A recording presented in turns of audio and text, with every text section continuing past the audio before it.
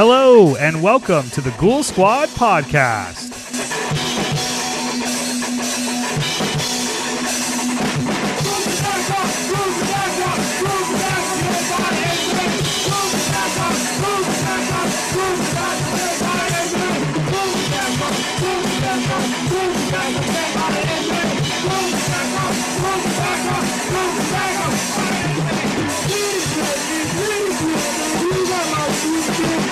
Hello and welcome to the Ghoul Squad podcast, everybody. I am Keegan Preslak. I am Eric Hoff. And this is a horror movie podcast where two buddies in the middle of nowhere get together, hopefully once an epoch, and talk about horror movies or horror things, horror shows, life, existentialism on prom night, things like that. Eric, how are you? I'm good, man. I've never been so happy in my whole life. How are you? Eric, I couldn't agree with you more. I feel great today. Good. No, I'm doing good, Eric. How are you? How's life? Just the usual. Work, skating, video games, film. I got no reason to complain. I feel like same here. Like, I went to work. I had days off. And honestly, like, I'll be honest, the biggest thing that happened to me... Well, actually, let's do this. Eric, yes. What are we going to do on this podcast? And then I'll do that. Okay, I'm so glad you asked me. Yes. Because this episode is an account of the tragedy which befell a group of 5 youths. In particular, Sally Hardesty and her invalid brother Franklin. It is all the more tragic in that they were young. But had they lived very, very long lives, they could not have expected, nor would they have wished to have seen as much of the mad and the macabre as they would see that day. For them, an idyllic summer afternoon drive became a nightmare. The events of that day would lead to a discovery of one of the most bizarre crimes in the annals of American history. The Texas Chainsaw Massacre. And end the podcast. Yep. That's amazing, Eric. Good job. Yep, thank you. What are we Do going you know to do? how long it fucking took me? Why did you write it down? Eric writes his notes out with, like, pen and paper. You know why? Because when Sunday comes and my phone fucking tells me what my screen time is, I want that shit to go down. Oh, it's I like... always feel bad. And if I have my phone open like you do right now, it's adding to my screen time. I feel like it's like another weird, like, obsessive compulsive thing. Like, my That's fine. screen time has to be down too. Yes, I feel bad. Like, whenever Melissa lived with me, it was like a competition. Like, oh, I'm down 4% from this week. What about your ass? Wow. Yep. Well, Eric, I've never looked at that screen in my life, so I'm glad that you pay special attention to that. Yeah, okay. But yeah, I feel like when you write your notes, like you have like a quill pen. And like I put on my monocule and I dip my fucking... Yes, and you have like a candle that's like spilling the wax over on the side of it. Yeah, exactly. Hello, everybody. Yes, we're going to rank the Texas Chainsaw Massacre. What's wild is we've been doing this pod for this long and we're just barely getting to this film because obviously it's a big one in the genre, but it's perfect time. In the annals. Yes, in the annals of the genre. In the annals of the genre. It's perfect timing since we just had a new film. Yeah, and it's funny because like revisiting some of these, I feel like I found out why we didn't do this because I'm not sure this franchise is quite as good as I remember. I'm going to agree with that. I was kind of surprised. Some of the films that like I liked a bunch. I'm not going to say I dislike them, sure, but I didn't feel quite as strongly about them. And one of them, which we'll talk about here in a moment, I was like, "Well, this is better than I thought." So that was great. So, I kind of had similar thoughts, but the Texas Chainsaw Massacre franchise is like a giant...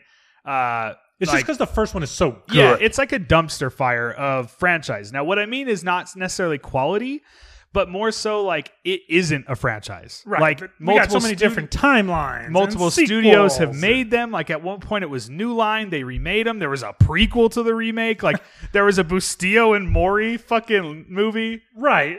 They went to...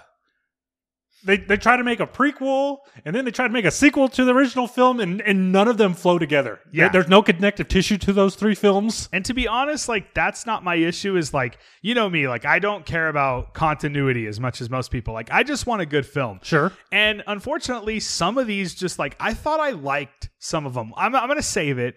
I thought I liked some of, like, that original franchise, quote unquote, and I don't. Wow. But... let me just quickly say, I don't think it's a surprise. I want to make it clear. I am not talking about Tobe Hooper's masterpiece, The Texas Chainsaw Massacre, because I don't think it's any secret. Obviously, it's probably going to be pretty high on our list. That is not a film I'm fucking talking about, because it's one of the greatest movies ever made. You know, we just brought up about how, there's the different timelines and the different studios, and they kept trying to add to the original film. And other than Chucky and Scream, are those like the only two horror franchises that still have some type of continuity? Yeah. Well, no, because I guess. So Halloween is like fake continuity. Is what you're saying? I mean, I wouldn't count Halloween because we've had multiple timelines. Okay. But that really doesn't count for Chucky, too, because we've had a remake. We had a remake that was disowned by the creator who kept telling his story. Yeah, but that's like saying John Carpenter didn't want them to make sequels to Halloween. Like they made several. I don't know. I mean, yeah, I guess what you're saying is like the continuity of the timeline. Right. I feel like we're missing one. We've got to be missing one. Don Mancini just kept furthering his story. I will say Scream is like a pretty recent franchise. Where like when you're talking Halloween, that's late 70s. When you're talking like Friday, that's like that had a pretty good continuity until the final for 8 films. Yeah, I suppose. Yeah, I guess so. Okay, so we are going to review. We're going to rank every Texas Chainsaw Massacre film, and we're very excited about that. But before we get to that, let's talk about us. Okay. Hello, Eric. Okay. I was just going to say, I know this is an odd transition, but just to start this pod off, I was going to say what I was thinking about like on my days off. Okay. And I'll be honest with you, it was all based around seeing the fucking Batman. Oh, okay. So if we want to quickly, it's a film podcast, obviously it's not horror, but Eric and I are like huge Matt Reeves fans. It's horror adjacent. Yeah, it is horror adjacent, and it's Matt Reeves. Yeah. And I feel like we should kneel at the feet of Matt Reeves. And so, Eric, I just wanted to get your quick take on The Batman. Oh, you know what? I liked it a bunch. Sure. And I think I'll like it more on the second viewing. Me too. And that's just because like now I know what the film is. For sure. And it's fucking 3 hours long. And you know what? I've mastered the secret art of falling asleep in theaters. E-Dog had no issue with the Batman. I was in tuned. I was alert the entire fucking time. I did find it a bit slow. Right. But now that I know what it is, now that I know like the tale Matt Reeves has told, sure. I think I'll really be into it a second time. I'm just going to divert just a second. After watching The Batman, I was so excited about the character that I like went back and I watched The Dark Knight and The Dark Knight Rises. So before you, Go ahead. I did the exact same thing. Okay. I went home and I was like, all I could think about was The Dark Knight. I did not watch Rises, but all I could think about was The Dark Knight because it quickly turned into a conversation with my brother and Wes. Shout out to Wes. Obviously Wes is like the DC guy. And from a DC fan's perspective, like I was like, oh, well, like The Dark Knight is still better. And he was like, well, why are you saying that? And I was like, well, I don't want to be negative on the film already because let me just say I love the Batman. Me too. Like, I think I liked it more than you on my first viewing. Like I told him like right away, I was like, it's like a 4 out of 5. It's like one of the coolest fucking movies I've ever seen. I love it. I can't wait to buy the Steelbook. Like Matt Reeves is a fucking god. It's gorgeous. The fucking score by Michael Giacchino is like one of the best scores of like the last 10 years. I love it. But I was like, but like The Dark Knight exists. The Dark Knight is fucking perfect. So good. It's insane how good that film is. So I don't know if we should keep going. I'm sorry I interrupted you, but should we keep going down this path of Batman? No, we can. We both like the new one. Loved it. And absolutely loved it. I'm looking forward to a second viewing. I'm sure I'll love it even more. And The Dark Knight still holds the fuck up. Absolutely. Yeah. Next day's off. I'm hoping we get X. It's 2 weekends from now. Yes. But either way, I'm going to see the Batman again on my next days off because I just can't wait to live in that world again. The one thing I will say is like, I thought it was ending a couple times and I thought, man, I really hope this isn't ending. And that was like such a tell. I was like, wow, I don't want this to end. Like I did not want it to end. And it was 3 hours long. How was it your IMAX experience? Right. So I went and saw it in IMAX in El Paso and it was, I mean, you know me, I really like IMAX. So like Keegan's going to do the Was it full? The theater? Yeah, it was Auditorium? packed. Yep, it was packed, and we went at 11 o'clock on a Saturday. Awesome. And it was, man, seeing something in IMAX, like, of course, you guys have heard me talk about it, but for me, it's just like the peak of like excitement with like traveling to. We live in a small town in the middle of nowhere, so in order to see something in IMAX, we have to drive out of town. And so, it's like this whole like build up, like, oh, we're going to see it in IMAX, Right. And I get super amped and yeah, it was amazing. It's just, I love IMAX. I love the Batman. I love Matt Reeves. Andrew, Dana, and we went to the 6 p.m. showing And how was Thursday that? night. We walked into that theater at 5:57, and it was already fucking playing. Oh shit. That yeah.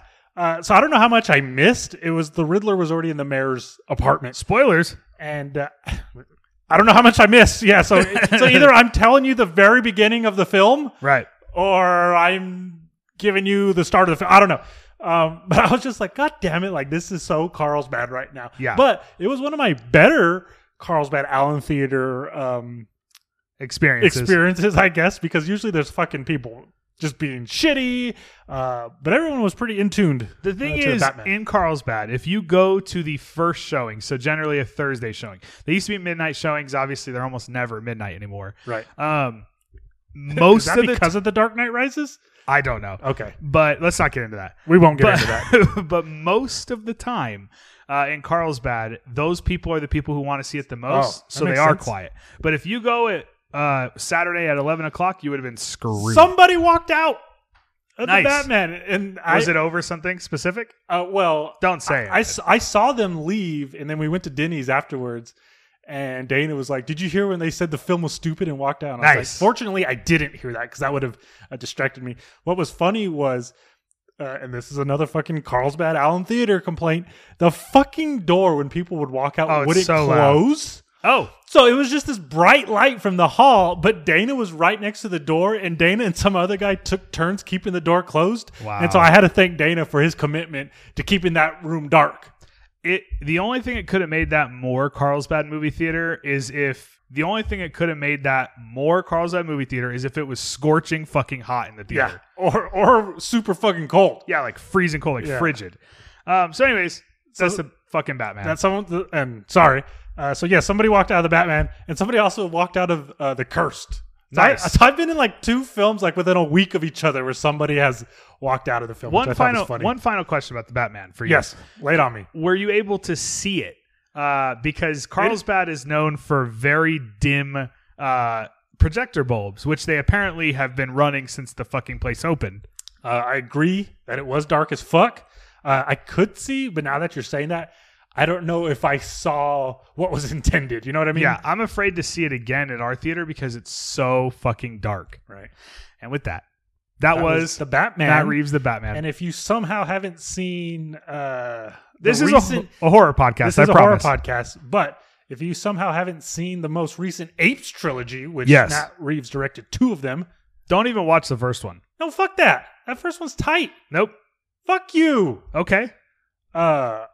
E-Dog likes that whole trilogy. You a big Rupert Wyatt guy? That first film is good.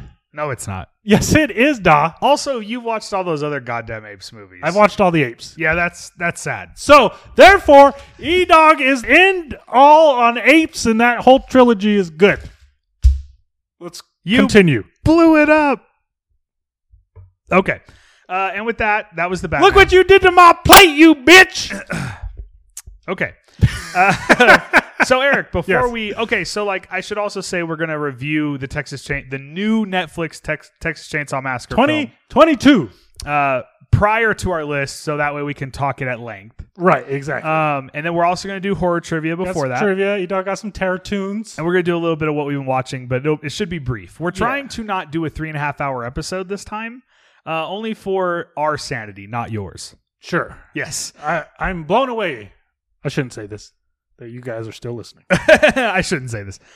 And on that note, Eric. And on that perfect transition. Okay. There was kind of a lot of chatter, and by a lot, I mean a few people. Right. And I mean this sincerely. Like, it was one of the coolest things that I've dealt with us, which is we got several messages about sort of our conversation that you started about like basically like existential like threat about like why do we like, am I still going to be buying toys when I'm 40? Yes. It's kind of what you were talking about. Yes. And you and I sort of went back and forth about, like, sort of what is the meaning of life? Sure. And a lot of people reached out to us. One of them was our buddy Jamie. What's up?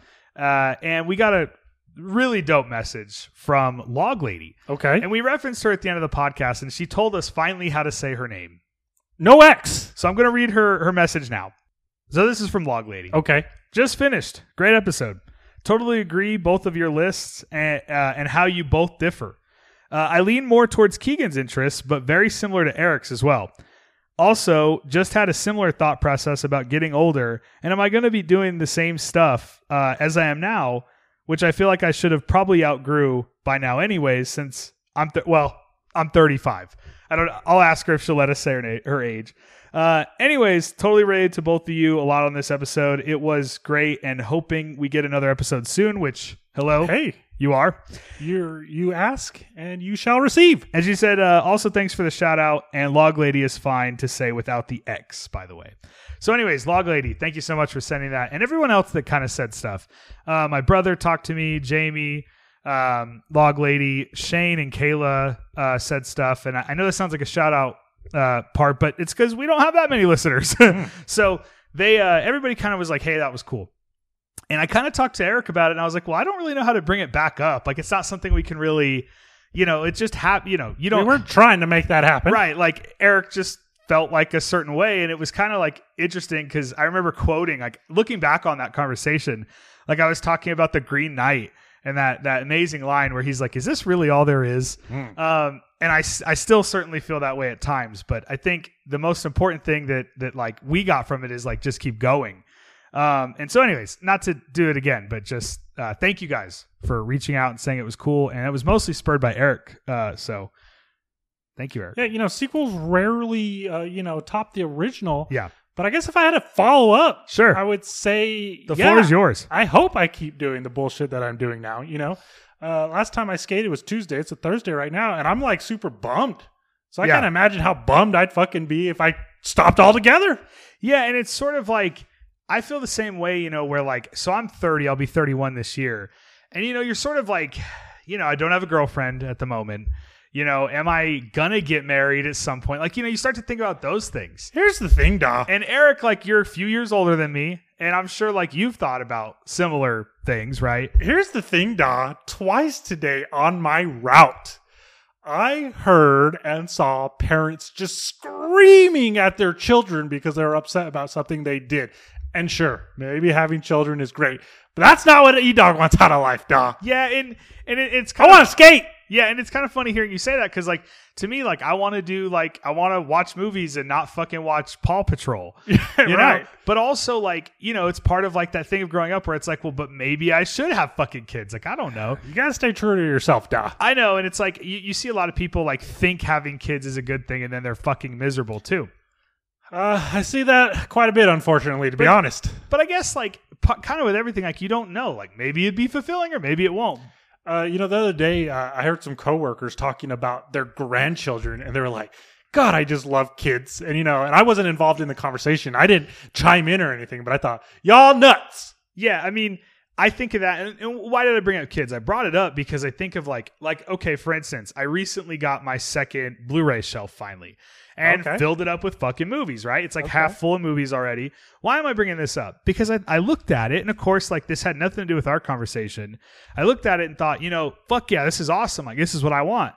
And then it's like, am I going to, like, have all these fucking movies? Like, if I have kids, like, I have, like, Cannibal Holocaust, like, on the fucking shelf. And if you got fucking kids, they're going to be taking them off the shelf. Yeah. It's just going to be bullshit. No, but, like, I thought about it. I'm like, am I going to, like, let's say I do find a girlfriend, like, is she going to fucking want to watch, like, all this bullshit? See, that's the dangerous thing, Daw.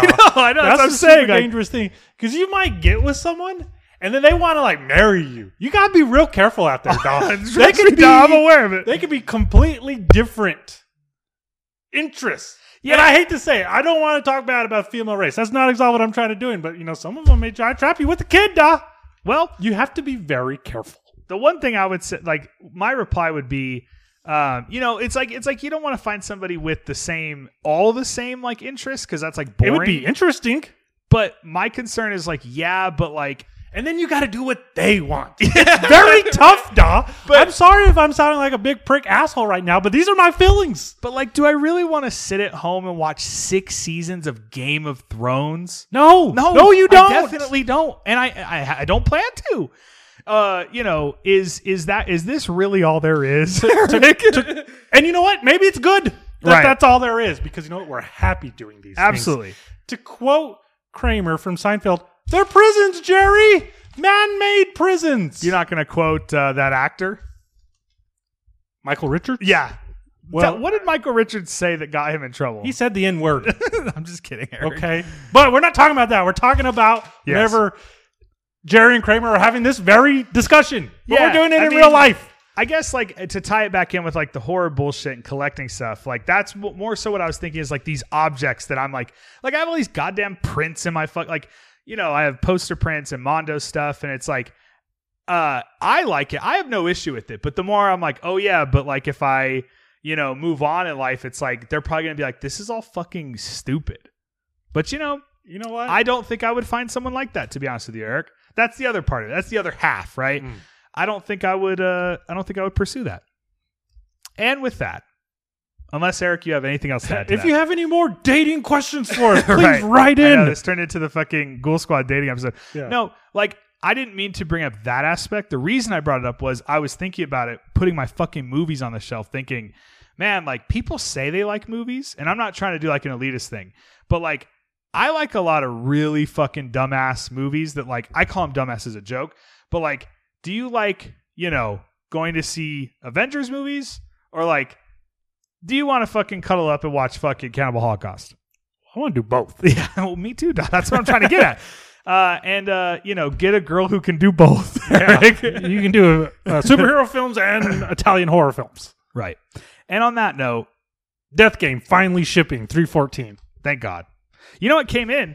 Let's hear it. Instead of pre-ordering Death Game, I pre-ordered the Phenomena 4K from Synapse.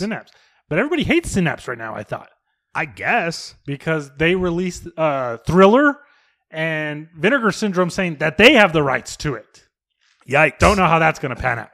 Well, and what's funny is I was like 2 clicks away from ordering the Synapse Thriller Blue.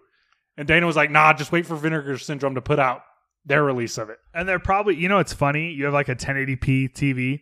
Fuck you, duh! I'm just kidding. I still see the film. You do still see the film. That's right. No, I was going to say... I've been playing Halo on my 720 Samsung TV, and it's been amazing. Yikes. Because I'm sitting about a foot away from it. I will say playing Halo on a smaller TV does help. Yeah. And I'm still playing Halo, Eric. I'm still playing Halo, too.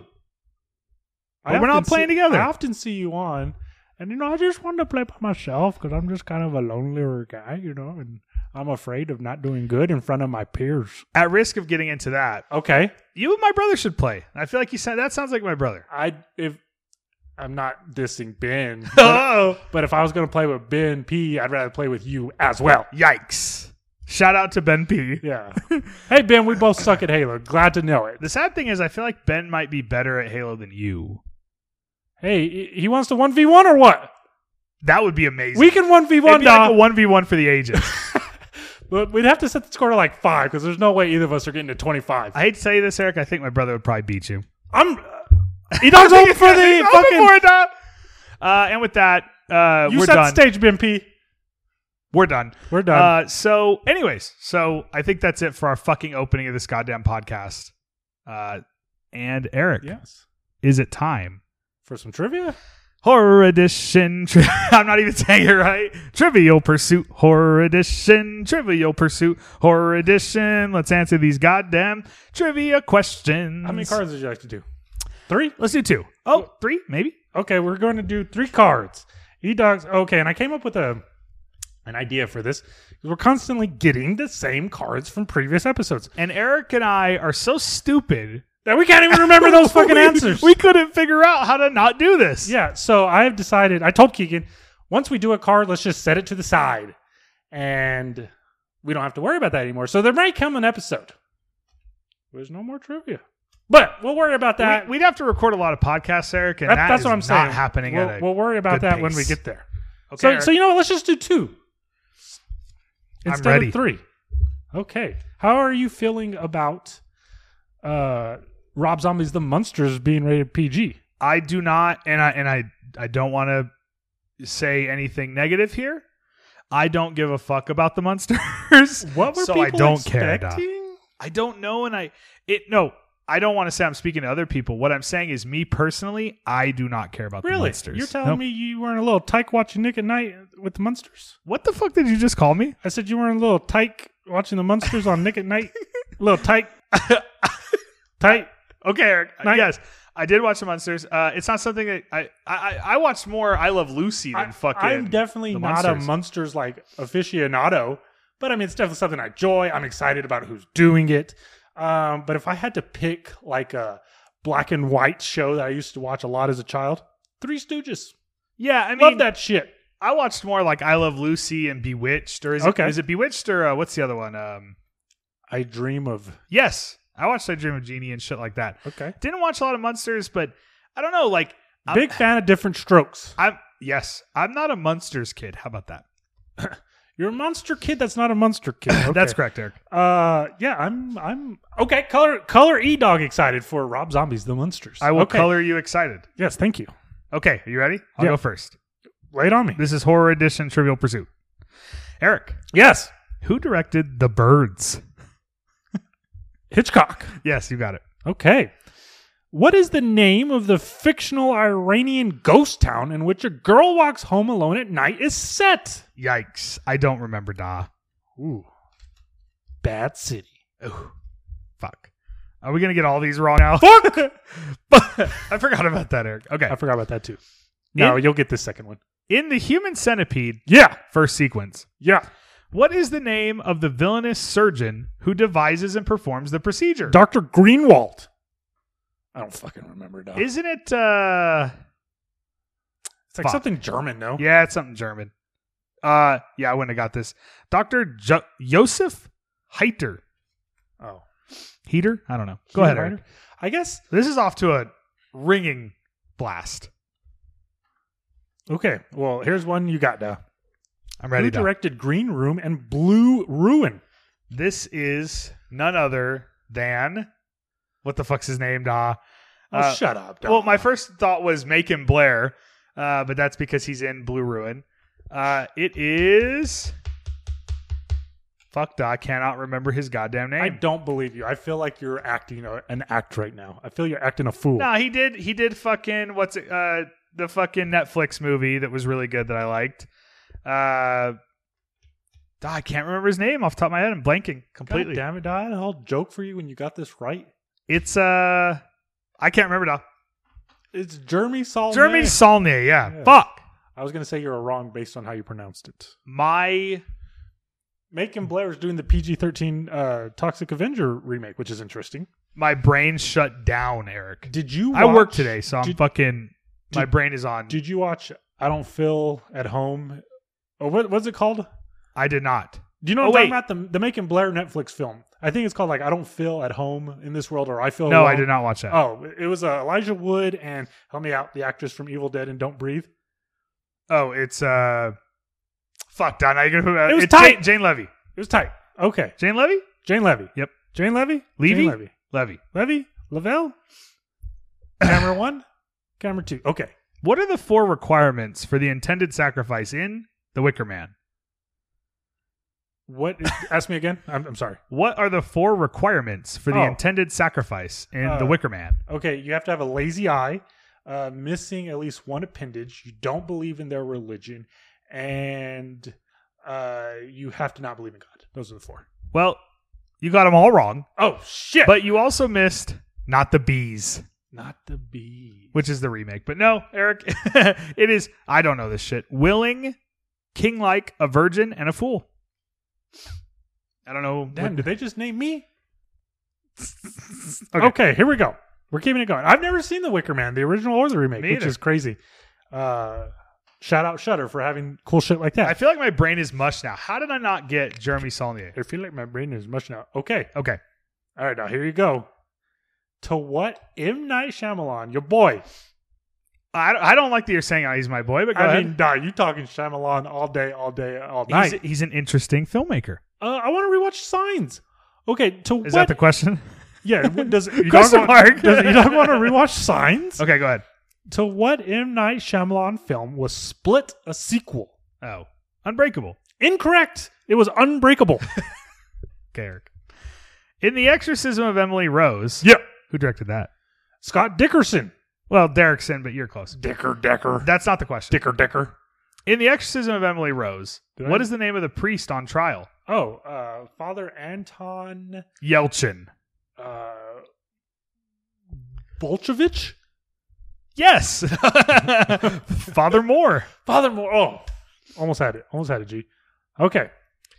What is the name of the haunted Italian luxury liner in Ghost Ship 2002? Oh my gosh. I've only seen Ghost Ship twice. You don't have that Scream Factory blue? No, because I'm not a Ghost Ship guy or a 13 Ghost guy.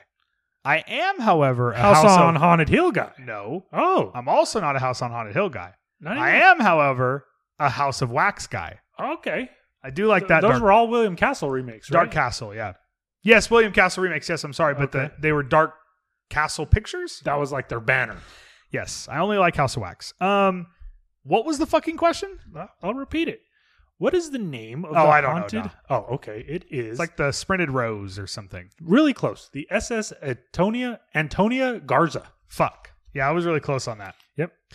How many masked strangers attack the couple in The Strangers? 3. Yes. Is that the first one we've got right? No, you got one right earlier. Okay. It wasn't Anton Bolchevich, though. Okay, in what film... Or Lucio Fulci. Yeah, Fulci. In what film in the Step Up film series did Sharni Vinson, who plays protagonist Aaron in Your Next Star? This is definitely one we've done before. Is it Step Up 2? I mean, you're a close dive. Step Up 3D. Fuck, Don. Fuck. I do love me some Sharni Vinson in You're Next. Yes. Okay, Eric. Eyes Without a Face Yeah, lay it on me. was filmed in what type of monochrome form? Black and white? Just say, yeah, black and white. Yeah. What a weird... Monochrome means black and white? Right, So that's feel why I that's a was weird like, question. what the fuck? Okay, Eric, go ahead. Okay. Next card. All right, you should get this one, Da. I'm ready. Macon Blair. All right. What? It's a director I think we like. I like I him. would hope so. What 2010 Norwegian mockumentary was about certain mythical cave-dwelling giants? Troll Hunter. That's incorrect. It is Troll Hunter. Okay, I'll stop doing that. Your turn, Da. To ask me. I think we've done this card, but we'll do it anyway. Yes. What actor played the titular character in Dracula? Ooh, titular. Bela Lugosi. Got it. Okay, the screenplay for Creepshow 1982, not that bullshit part 3 they tried to give us, was written by what novelist? Oh, Stephen King? Yep. Okay, Eric. Who directed only one of our favorite films of all time? Okay. The Cabin in the Woods. Please blank, Eric. Please blank. Hold on. I can literally picture his IMDb page right now, but not his name. Motherfucker wrote Cloverfield. Good. So we're not... The Jeremy Saulnier train has... I don't feel as stupid now. Okay. Of course I know this. What's so dumb is... oh my God. Bad- Give me Bad Dom 1 Times at second. the El Royale. Yes. No, I literally can see him right now in my head. I know who he is. He fucking grew up in like White Sands, didn't he? Yeah. He's a Matt Reevesite, Yeah. which by way of JJ. I'm blanking, Da. Fucked up. Well, I feel better, so don't feel bad because I couldn't get fucking Jeremy Saulnier. Of course, it's Drew Goddard. Drew Goddard. I didn't even look. Of course, I Drew knew Goddard. that. I know, Da. I knew you knew. Okay, go ahead. Who directed the 2022 film The Munsters? No. Who directed House of a Thousand Corpses? Oh, you're stupid. Rob Zombie. Mr. Rob Zombie. Oh, is what it whoops. says. Fuck, I got that wrong. Yeah. The last voice Paul Conroy hears on his phone in Buried Yes. belongs to whom? His wife. No. No. Dan Brenner, the head of the hostage working group. Duh. Old Del Brenner.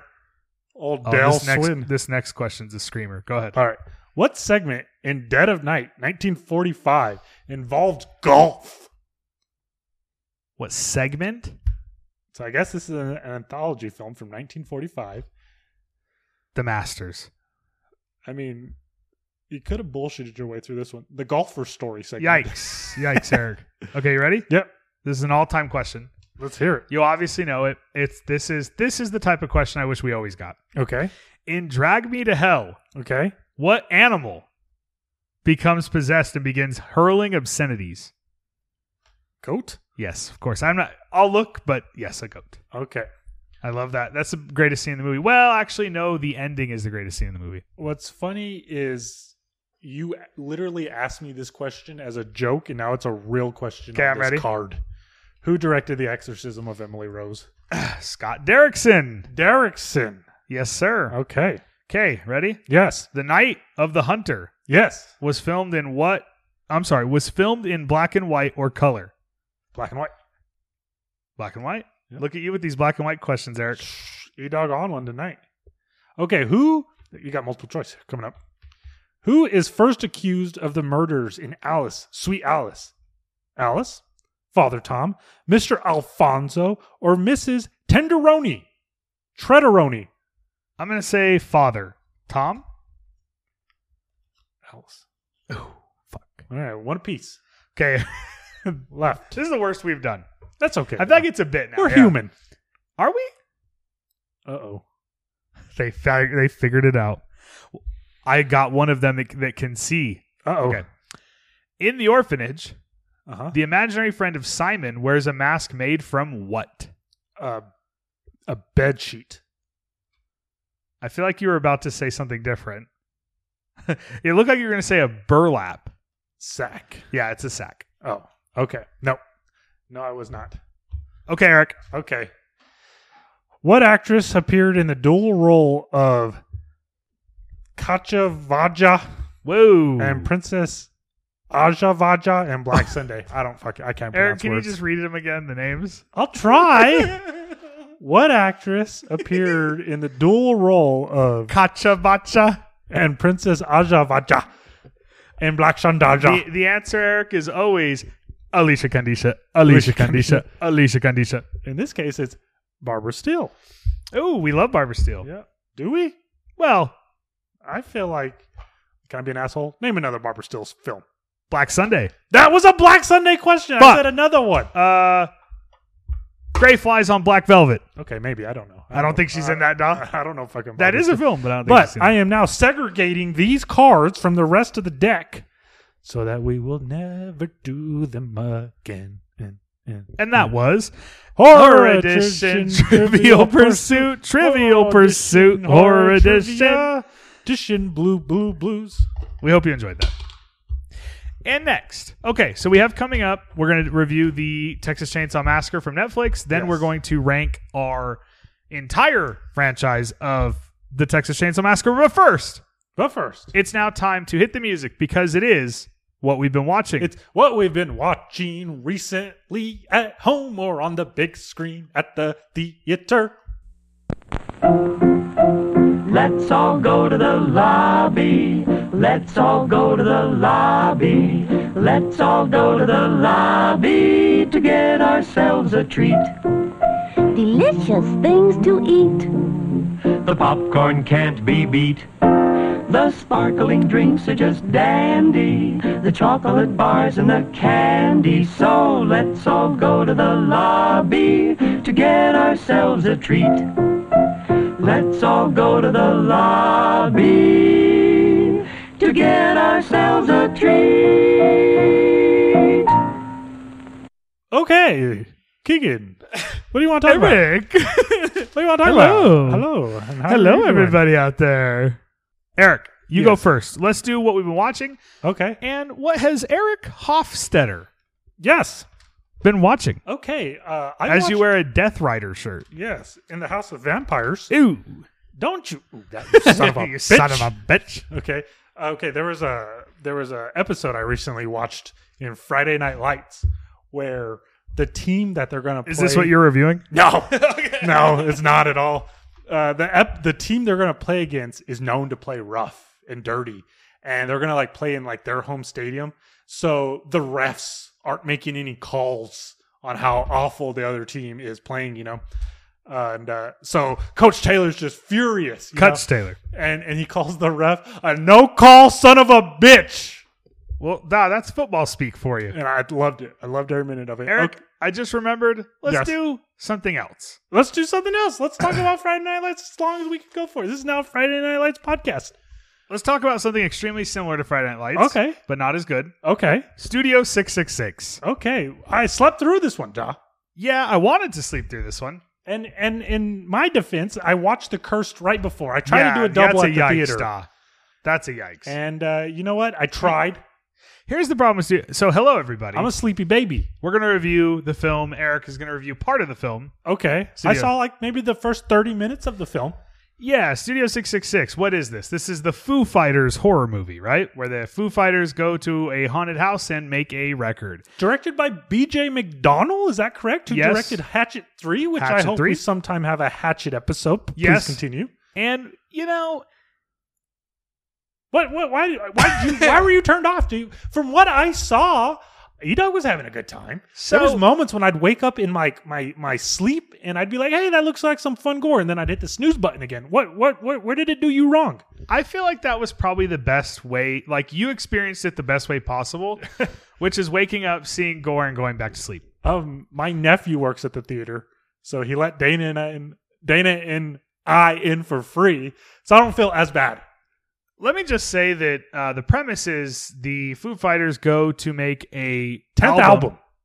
in a haunted house, and it goes as far as that premise.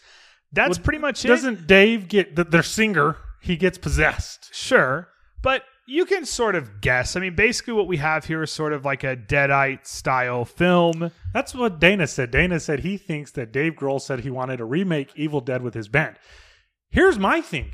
I don't know anything about the fucking Foo Fighters. So there's like moments when they're writing this song, and correct me if I'm wrong, is it kind of Deathgasmus-ish in that they have to like write this song to like summon a demon or something like that? They're writing like Everlong is what you're talking about. And then can't remember the second song. So whenever they're playing the song that they're writing in the film, it's like metal. And so I had to turn to Dana, who it was only me and him in the auditorium.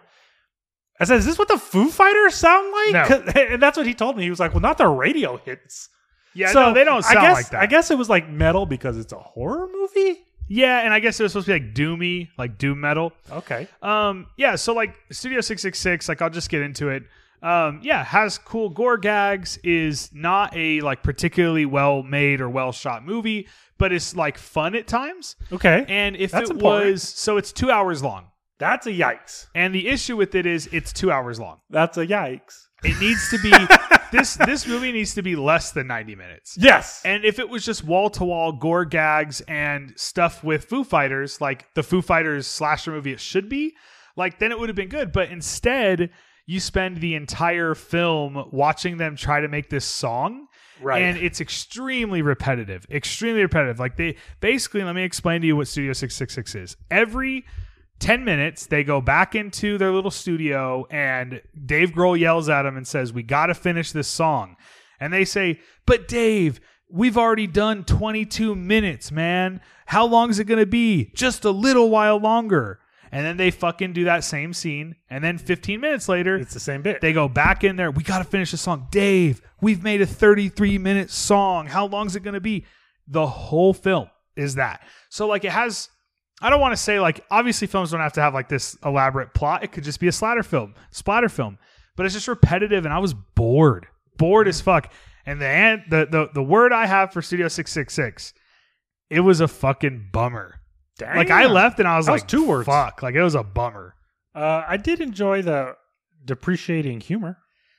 Yeah, I mean, that's what I'm trying to say. Like the film is not horrible. When I say it's a bummer, I mean like, oh, it's cool. It's like, here's the gore. It could have been funner. Yeah, but like- instead it was a bummer. It's literally, here's the gore.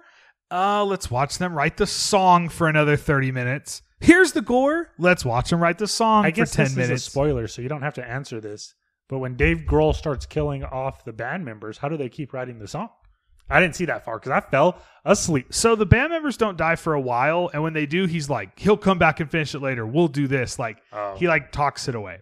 Gotcha. But it eventually just devolves, and it's too fucking long. Like how is a Splatter movie that's like Evil Dead fucking 2 hours long with the Foo Fighters?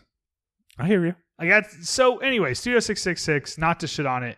It is cool. But to shit on it. And let me say this. I'm not a Foo Fighters. I'm not a Foo Fighters fan. Of course I like their radio hits and stuff like everybody does. I'm not saying I dislike them, but I'm not like a fan. And like my brother said something that made sense to me. He's like, if this was like a My Chemical Romance movie, it was the exact same movie, but it was like the guys that I like from, for instance, My Chemical Romance. Gotcha. Or another good example would be like a Blink-182 movie. And I got to hang out with people that like I like and have followed for a long time. Like I was a fan of. Maybe it would have been more forgiving. Yeah, I would have been way more forgiving. Makes sense. To watch the Foo Fighters, who I don't really care about. Gotcha. You know what I'm saying? Like, I'm with you. Make the song, man. Like that's the whole movie, and then there's some cool gore gags. It was just a bummer. I'll never watch this again. Don't want to think about it ever again. Damn. It was not bad. Two thumbs down from Kiki. I mean, yeah, I just didn't give a fuck about it at all. If you rate it on Letterboxd, 1 out of 5, what would you go?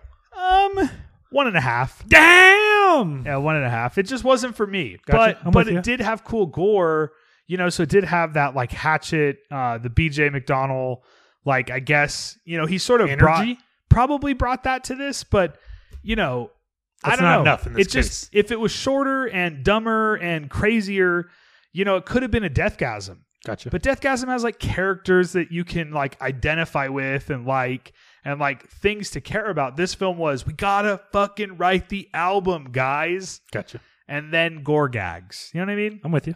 So I just didn't care about it. But, it does have fun stuff. If you like the Foo Fighters, this is probably the greatest movie ever. It only made $1 million, so nobody saw it. Yeah, but I'm assuming people always do that. It's gonna find people. Yeah, but did it really have like a big marketing push? You know what I mean? Like, I don't mean to shit on the movie. It just was not for me. Okay. And that was Studio 666. That was Studio 666. Do you want to do a movie and then we'll talk to Kirsten in a minute? Sure, I'll do a film that I watched. Okay, let's hear it, Eric. Okay. What have you been watching? Okay, this I watched this is not a horror film. I watched a 1987 Carl Reiner comedy called Summer School. Not Rob Reiner. No, Rob Reiner's his son. Oh! Have you seen or heard of this film? I have heard of this film. I saw the Blu-ray coming out. Yes, Shout Factory put it out. That's how I watched it. I found out about this film through like horror Twitter. Okay. So you're probably wondering, why the fuck would horror Twitter talk about Summer School, right? I wasn't, but go ahead. Well, I was, motherfucker. It was enough for me to purchase a goddamn Blu-ray, which I thoroughly enjoyed. How much did it set you back? I don't know, Di. It was like $25 on Amazon. I'm just kidding, Eric. No, tell us about Summer School, Di. Summer School was a treat. Delight? Very delightful, Di. It was very yummy. Ooh. Okay, to say the least. Now let me talk about the goddamn film, and I'll explain why I couldn't pick a better episode to talk about Summer School on. Tell us Hit why that fucking table, dog. Tell us why Summer School Shit was just spiking on the fucking mic shit, bitch. Tell us why Summer School was yummy, da. Okay. This stars Mark Hamill, which I guess he's like in like NCIS now, and this is 1987, so he's like this like real yummy looking man. He's got his shirt off. He's down at the beach roller skating with his dog, which I love. The dog's name is Wonder Mutt. Mark Hamill's character is the PE coach for a high school. And when the film starts, it's the last day of school before summer, and everybody's just excited. They literally have countdown clocks until the bell rings to let them loose. And we see one teacher is playing lottery tickets, scratch-off lottery tickets. The final bell rings. Everybody's literally just rushing out of the school. The kids, the teachers, they all want to get the fuck out of there as fast as they can. And the one teacher who's playing the scratch-off lottery tickets, he wins. And you learn that he's the summer school teacher. So he goes into the principal's office and he resigns. So now they need a summer school teacher. Eric's dream. So I don't want to coach. I don't want to fucking. I often think I would win the lottery? A good student, but I couldn't coach nobody. No. I thought you were saying it was my dream to be a summer school teacher. Didn't you say he won the lottery? He does win the lottery. Okay, I was saying your dream. You win the lottery, walk in and quit. Oh, that'd be fantastic. I mean, who doesn't have that dream? I think everybody does. Okay. So now the vice principal, he's got to scramble to try to find a teacher for summer school, and he's able to target Mark Hamill. He threatens him with his job. So Mark Harmon agrees to it, but when he gets there, he doesn't give a fuck. The kids that are required to retake this English class, they don't give a fuck. So they do what you would do when you don't give a fuck about school. They go on, E-Dog's going to use air quotations here, field trips. But really, they go ride roller coasters and they go ride go-karts. And they're all just having a good, fun time just fucking off, not doing what they should be doing. Well, one of the students' parents finds out, and he goes. And the parent rats on what Mark Hamill is doing. Can I stop? Harmon. Harmon. I'm going to be using a bunch of different names now, but keep up. It's all the same guy. This reminds me of my. So we did a top 5 non-horror list, and my number 5 on my top 5 non-horror list of all time was Ferris Bueller's Day Off. You would love Summer School. Okay, it sounds similar. This is such a fun, lighthearted flick, but I'm getting to why you would like it even more. Okay, there's some real characters you and I specifically can identify with. Okay, so are they like losers? I'm getting there, Gene. I'm getting there. Okay, so whenever he's threatened with his job the second time, he says, "Okay, I'm really going to try to teach these kids." But we know that these kids, they don't give a fuck. Right. So you learn that each one of the kids, they need a favor. They need help somehow outside of work. You learn that one kid, he got kicked off the football team because of his grades, but he wants to be able to stay in shape, so he needs a workout partner. Another one of the students is pregnant, and she needs a Lamaze partner. So another girl, she wants to take her license, her driving test, but she needs help learning how to drive a car. So Mark Hamill, okay, I'll help you do all these things outside of school, but then you got to promise me you're going to do some fucking schoolwork. All right. So shenanigans continues to ensue. Now, there's 2 kids, Francis and Dave, right? And Mark Hamill is calling roll. And when he gets to Francis tells him, "Don't call me that. Call me Chainsaw." And Mark Hamill's like, "As in Black and Decker?" And Francis is like, "No, as in Texas Chainsaw Massacre." So you learn Chainsaw and Dave are just these big horror fans. Okay. Throughout the film, they're like constantly doing like gore gags to like try to scare the other students or try to scare like some of the other teachers or their parents. And why would we identify with them? Because they're horror. I'm just kidding. Here, go ahead. And Chainsaw's request is he wants to watch the Texas Chainsaw Massacre in class. Nice. So it's just this really fun, lighthearted film where 2 of the characters are horror movie fans, and it was just a fucking delight. That sounds awesome, Eric. Yeah, it was. That sounds like something I'd like. I would think you would love it, actually. And then I liked it because it was like a fun film, but then it was like this added dash of like, oh, there's horror movie characters. I like them as well. Yeah. So it was like I liked it even more as a horror movie fan myself. I wonder if it came out around the same time as Ferris Bueller. Like, I I wonder if they're IMDb it now. related.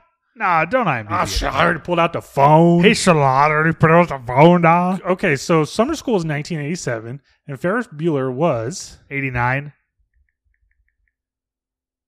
86. Ooh, so I wonder if it was a reaction to it, is what I was getting at. Great double. All right, Dawson, so that was Summer School. Sorry for taking so long. No, that was great, Tom. I definitely want to check it out. And I found out about it because people would talk about Chainsaw and Dave. Yeah. And I'm like, I might be wrong, but I feel like Fright Rags or Cavity Colors, I could just be making this all up right now. Like they've done like a Chainsaw and Dave maybe t-shirt. And I didn't understand it maybe. Right.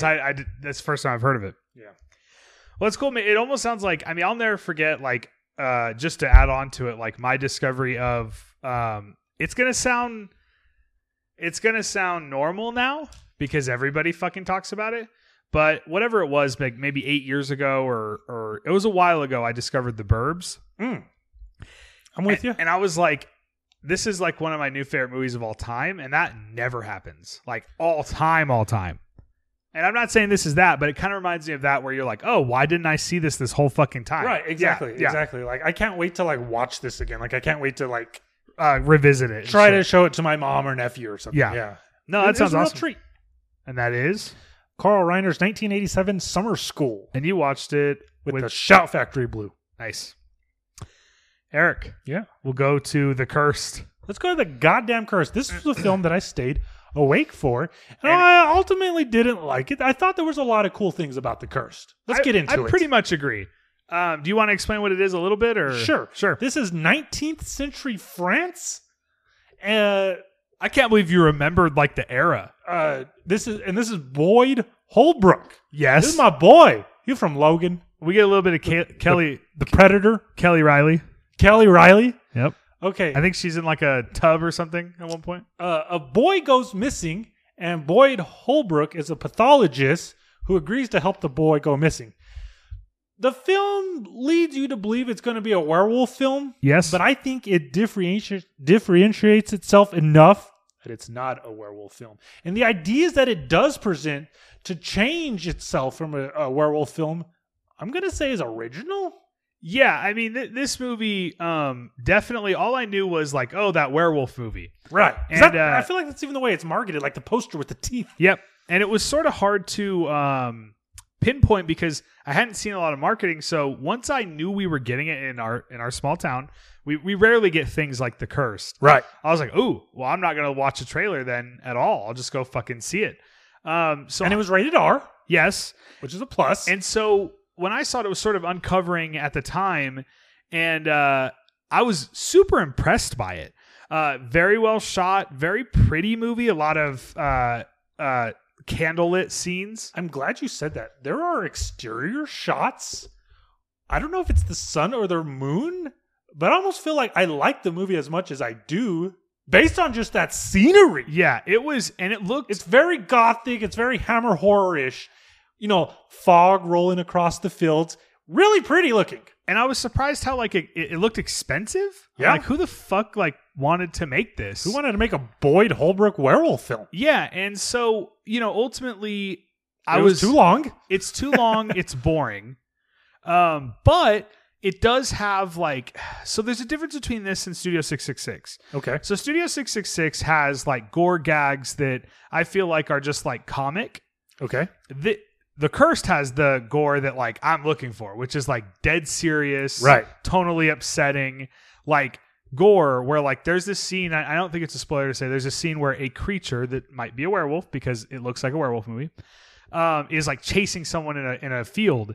And and it like runs past them and swipes them. So fast. So fast, and the camera just points down and this person's whole arm is like destroyed. Right. Like it's just like ripped up and you could see like veins and blood. And I was like, and the person's like looking at it like, oh my God. I was like, holy shit. Right.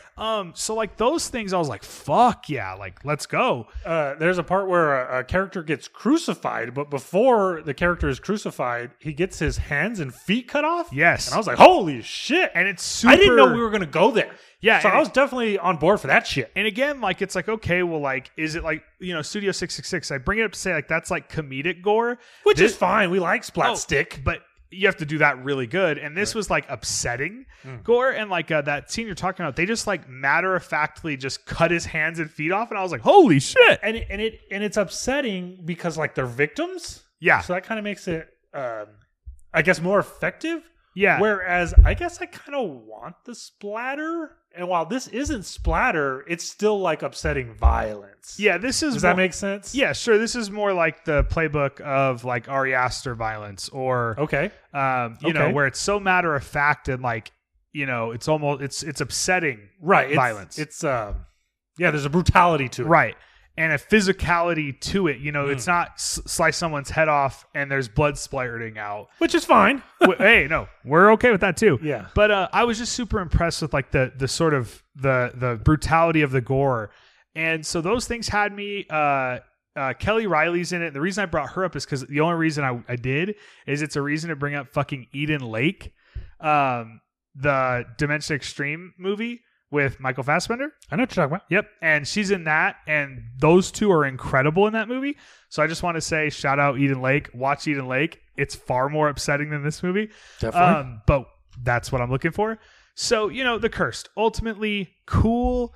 Original. Yes. But like, this was not like something like, I know I liked it more than you, but like I saw Antlers last year, and like this made me think of Antlers because it's like a creature film with like matter of fact violence.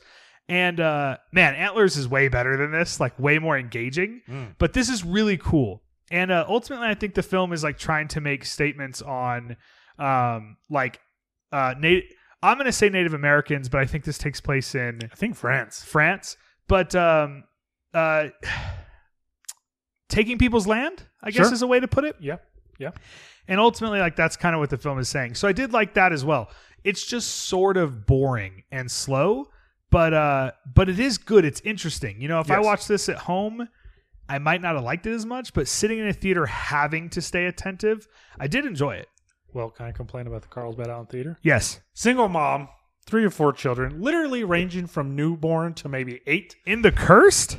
In and out. It was giving me anxiety. Not the good way, in and out. Yeah, not the good way. It was giving me anxiety for the film to end because I just needed to get away from these goddamn people, which is probably shitty of me to say, but who brings their 4 children to The Cursed on a 7:30 Saturday night? It's about as bad of a choice as you could possibly make. Like, they'd be better off going to watch Studio 666 than The Cursed. And those were not the people that left. I'm convinced the people that did leave was probably because of their etiquette. Oh, I got you. Yeah. And that's classic Carlsbad movie theater garbage. Etiquette. And with that, Eric, that was The Cursed. That was The Cursed, so I guess we're kind of lukewarm on it, but we liked it. I would tell someone to watch it. You know me, like, it's interesting and well made, so like I sort of admire it, but I didn't love it or anything. Gotcha. So it is cool, but definitely be prepared for like I feel like a dick saying, but like a boring sit, but with like explosions of like violence and gore where you're like, whoa. But ultimately not a lot. Yeah. So The Cursed. That was A Cursed, huh? Can E-Dog do another one? Yes, let's do another one. One of my favorite things to do is to just blind buy Arrow horror titles, because I feel like this is the closest I'm going to get to like discovering new horror films. So let's just say, but this also means Eric bought, because of this, Microwave Massacre. This is true. And Eric was like, don't watch Microwave Massacre, And I was like, good, I won't buy it. One of my favorite memories in my life is high school. Let's wind the clocks back. There used to be a video rental store. There was one time there was 3 video rental stores in Carlsbad, New Mexico. The Halcyon days. There was Hastings, which if you listen to us, you know what we're talking about. Movie Gallery. There was Movie Gallery, and then there was Carlsbad Video, which is a place that I rarely stepped foot in. And Carlsbad Video was weird because it was also always a pet store as well. So it was like you could pick up food for your fucking fish and rent a film. So you could rent a film and it would smell like piss. Yeah. So I remember renting, I think, Castlevania 4 for the Super Nintendo from there. Anyways, there was a time, this is like 2005, 2006 maybe, where they were finally getting rid of their VHSs. They were upgrading to DVD, You've told this story before, but yes, go ahead. So all their VHSs, it was like buy 3, get 1, get a 4th one free or some bullshit like that. And it was such a treat just like finding bullshit like that. So I kind of feel like this is what Arrow does for me now. Before you move on, it fills my Carlsbad Video void. I remember like late in the VHS game, Hastings still had VHS tapes to rent, and they had a horror section. And I want to say that at a certain point, all VHS rentals were 99 cents. Yes. And remember, like at the time, I'm young. I don't really have like a job, or if I did, I don't have a lot of money. Right. So 99 cents is like a big deal. Yeah. So I remember I was like, fuck, let's rent all these horror movies. We'll watch them on VHS. And we put the first one in, and this is after we had been watching DVD for too long. And I was like, oh, never mind. Well, what film was it? Actually, it was the Texas Chainsaw Massacre. We thought it was. I had, of course, already seen it. I have the blue. I'm sorry. At the time, I had a steelbook of the Dark Sky. Right? Yes, of the DVD. And I still have it. I still have it, but it's at my parents' house in a box. And if they asked me, I would tell them to throw it away. To burn it. But I don't. Let me say this: a few people that listen to us do collect VHS, and I love it. I love the aesthetic. I love the idea of VHS. I mean, I grew up watching so much VHS. We used to rent kids' movies when I was a kid. I loved it. But man, it looks horrible. So I remember being like, "Oh yeah, never mind." But let me also say this: Okay. these were VHS that were rented 1,000 times, Sure. so they probably looked even worse. But that was the last experience I had with the VHS, and it's like, yeah, I have nostalgia for the art and the physical piece of VHS that you hold, because I used to do that. But not the quality. The actual quality of it, I just, you know me, fuck, what am I saying? This goes right in with it. This is perfectly encapsulates me. I'm the guy that talks about 4K all the time. Like, nah, you gotta see the new 4K on this stupid shit. Yes. Eric. I'm going to keep going about Hastings, though, for a moment. Hastings was in this strip called Northgate. Yes. And part of and Northgate was all cemented, right? And so there was this like little plaza area with benches. Yes. And one of the greatest nights of my life. You I lost your No, even virgin- better than that. Okay. Even better than that. Went to Hastings, rented the first Friday the 13th on VHS, got a soda from their soda machine, and then we just like skated for the rest of the night. And it was the best thing ever, knowing that then I was just going to go home and watch Friday the 13th. Those are the fucking days, da. And the thing, well, the Halcyon days. The thing is about them, the best part about renting something physical like that was you had no choice but to go home, watch the entire thing from front to back, and take it back. Now And you couldn't cry about it on social Right. media. And so, like, man, I remember, like, especially in video games, like, I would play video games, like, front to back. I'd 100%. I'd get fucking every goddamn collectible. And now you can't even get me to finish the Halo Infinite fucking story. You know how like the achievements will tell you how much progress you've made? Yes. I'm at 94%. So one of the big plans for this weekend is to finish it. Wow. Yep. Extremely aspirational plans. Yes, I'm going to finally finish the Halo 6 story. Will you finish it, though, so we can speak spoilers? I want to. I definitely want Okay. to. Let me also just wrap that up with to say the reason that I'm bringing that up is obviously everyone knows with so much VOD and so much There's choice, so much content, yeah. you can also just click the next thing. So there's no You can click out of what you just clicked. right. So there's no buy-in to anything that you watch except for like the subscription fee. But usually there's already so much other stuff you don't even care. How amazing, and I guess I may get, this may be a bad thing to say, Okay. but you're not going to say it. How amazing is it that Scream 5 is just on Paramount Plus already? Okay, I loved the Hastings renting of VHS days, but like that's also pretty fucking cool too.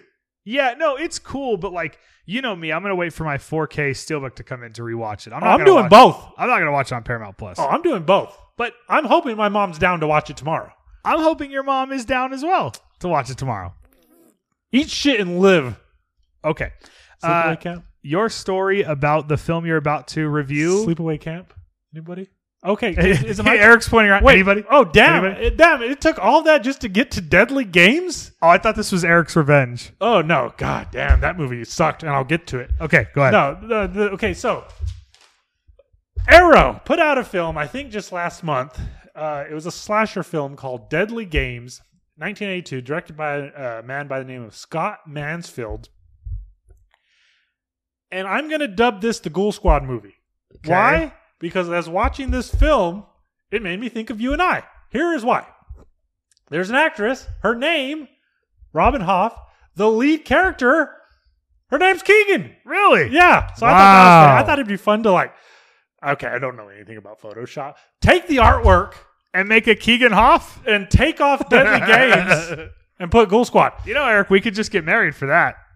That's not what I'm getting at. No, I'm just kidding. Okay, but let me talk about Deadly Games. I really like this. This was not Microwave Massacre. This was one that I was happy that I just dropped $27 on a blind buy. I'm getting this confused with Death Game. This is Deadly Yes. Games. I get it now. Okay. Go ahead. Okay. It starts. This woman, she gets home. It's late. It's nighttime. And her name's Keegan. This is not Keegan. This is Keegan's sister. Yikes. So she gets home She starts to undress. She's driving along. She goes outside. She starts playing with her titties. Oh! So I'm already like 5 stars on this film. The phone rings. She answers it. And it's this man who goes, "Oh, I like the blouse that you're wearing." Freaks her out. She hangs up. So she thinks she's alone, but then somebody enters the house. And it's a masked man in a ski mask. And he's chasing her throughout the house. And she falls out. One of her, I guess it's the second story window, falls, dies. So that motivates her sister, Keegan, to come and kind of wrap up what's happened. They don't initially say that it was murder. It doesn't add up the way she's falling out of the window. But, she's reconnecting with her mother. She's reconnecting with old friends from this town. And what's great is these are definitely like 35-plus-year-olds playing 35-plus-year-olds. But, man, they were just a real treat to hang out with. They're a lot of fun. There's a part where they're just playing football.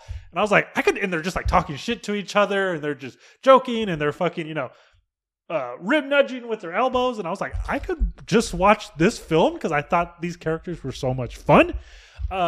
One of the kids, I'm going to say kids, but it's not kids because like I said, they're adults. He runs a theater and they just show horror movies. Oh. And so he's always trying to get prints of, the next horror film that they can show. But you learn that he's a Vietnam vet. He's suffering from PTSD. He's got some health problems. He's the odd one. People aren't too sure about this guy. Somebody keeps knocking off the other characters. And this entire time while I'm watching it, in addition to thinking about us, I was like, is this Scream before Scream? But not really.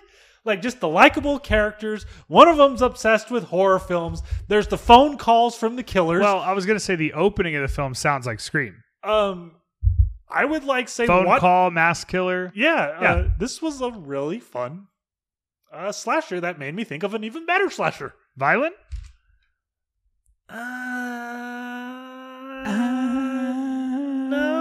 No. But I mean, I wouldn't dock it for it not being sure. I was just violent. wondering. Do you know who Steve Railsback is? He was Ed Gein in the Ed Gein film. Yes. He's the weirdo. Oh. But yeah, this was really fun. Nice. If you were looking for the new old shit, the new hotness, then E-Dog would say, check out The Deadly Game starring Robin Hoff. Nice. With someone named Keegan. With a character named Keegan, which is that was funny. No, that's good, Eric. That was interesting. E-Dog. Love it, Dog. Okay. And that is Deadly Games. Yes. Arrow Blu-ray. Arrow Blue. Eric. Does Arrow do 4K? Yeah. They do. Yeah. They do. They just, I think they're doing a American Werewolf in London, like right now. Think so? Yeah. I don't want to get it because I just bought the Universal restoration, the Blu-ray. I feel like I don't need a 4K of that. I just bought the single disc blue from Arrow. Oh, nice. Yeah. I just recently got the Howling. Oh, yeah. You got it signed. Yes, signed. Personalized. And Alligator in It 4K. says 2K dot. Did you get Alligator signed or something? Nope. Where'd you get Alligator from? Amazon. Okay, me too. I just thought it'd be fun to order a 4K of fucking a movie, Alligator. Well, I haven't watched it yet, but I'm super excited. I also ordered the sequel. Yeah, that it'd be an awesome double feature. We should do that sometime. We'll never see each other again. Yeah. And with that, Eric, what do you got? What else? I have one watch? more thing. Okay, me too. My one more thing is not horror, but it's post-apocalyptic sci-fi. Okay. So it's genre. And it's HBO's miniseries, Station 11. Okay. If you're out there and you've watched this, hello, you know what I'm talking about. Station 11. This is the quickest way to say it is this is a pandemic limited series. This is about a flu that wipes most of the planet off the earth. Most of the planet off the earth. Did you hear that? Most of the people off the planet. And the few that survive band together. And it's about people living in the post-apocalypse. Okay. But the series starts with a man with a plan, leaving a play, and there's a little girl standing outside waiting for a ride, but the ride never comes. So he decides to help take the girl home to her house because she's alone in New York. Actually, Chicago. Alone in Chicago.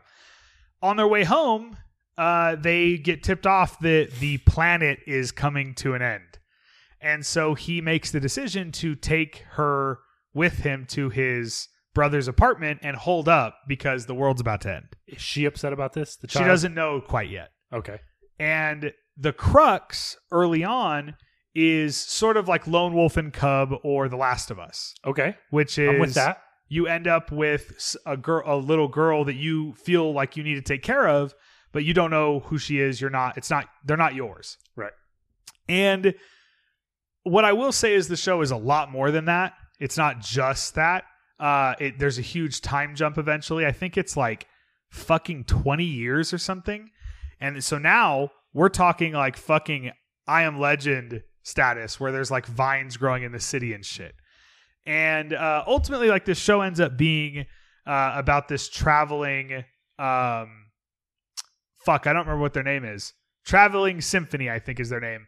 And what they are is they do plays. And this is like 20 years after the world ended. Is So the flu still around? No. But the people that are still alive, they've started a traveling play. So because you can't watch movies, there's no play. It's entertainment. Is there no electricity in this world? No electricity. Okay. So in order for entertainment, they've created, hey, we'll be actors and we'll do plays and we'll travel this area. And we, basically can further art even though art can no longer be made other than like a book, right? Ultimately, it's kind of a huge show. That's why I'm struggling because it's about 10 hours long, 10 episodes. And it explores like so many different things about humanity. And there's more characters than the two that I said. But ultimately, there's a lot of like exploration of fate and finding people when you need them. And, getting help from unexpected places in life. And then the show, like its whole literal ethos is basically just keep going. Like we're here on this planet to continue living and to like, what's the point of everything? And there isn't really, it's just living for each other, helping each other. And so it's like this ultimately super optimistic idea of like what would happen if the world ended. And of course we are living through a pandemic currently. And obviously it's nowhere near to this extent, right? The world hasn't ended yet, Eric. Yet. But, this fucking thing blew my mind. Really? And ultimately this isn't, wow. I know I use the word ultimately a lot. It's not really a horror TV show. It's not, but it's genre. And this appealed to like every part of me, which is like, deadly serious. There's an episode that ends where a woman they're finding out that like this flu is taking over and she's at a hotel in like, I can't remember, like Hong Kong or something. And it comes over the loudspeaker, like, there's this pandemic happening and we're not sure what's going to happen, but please stop by the front desk and get your complimentary door sealing kit. And what it is like tape and shit to seal your door off so you don't get the flu. And it's like this horribly downtrodden idea of like the world's ending. So ultimately it's like super melancholic, but by the end of it, super aspirational in the post-apocalypse of like finding people when you need them to like continue going and staying alive, essentially. And so does it sound like something I would enjoy? Yes. So I loved it. Station 11 blew my mind. Early on, I thought, not sure. And then, of course, I was like, oh, I get it. Like about 5 episodes in. And then great story. Based on a book. Loved it. My man loves an HBO drama. Me? Yes. Yes, I do. Especially Yes. limited series. Yes. I love a good limited series, especially about the human condition. Okay. I do. Like, obviously, I loved Big Little Lies. I loved Sharp Objects. Those are by the same person and different. But True Detective, of course. Anything that's about exploring human condition, HBO limited series, count me in. If it's about fucking dragons and swords, count me out. Damn! Count me fucking out, dog. Okay, duh. I feel like that was a personal attack on your brother. No. No, okay. I just don't care about Game of Thrones. Okay. But that's okay if you do out there. That's right. You And watch with- what you want to watch. Yes, and with that, Station 11. it's a limited series, so it's not a commitment, right? It's not like Yellow Jackets, where I loved Yellow Jackets. That's Showtime. But Yellow Jackets is now going to be like a series. Right, it's and coming going to back, continue. guy. Station 11, get in, get out, cry. I like getting in and getting out. I do too. I cried a lot. I laughed. I love Station 11. Damn. Please check it out. Damn, that's a resounding recommendation. Yes, very much liked it. Again, I know this is a horror podcast, but we like to talk about genre here.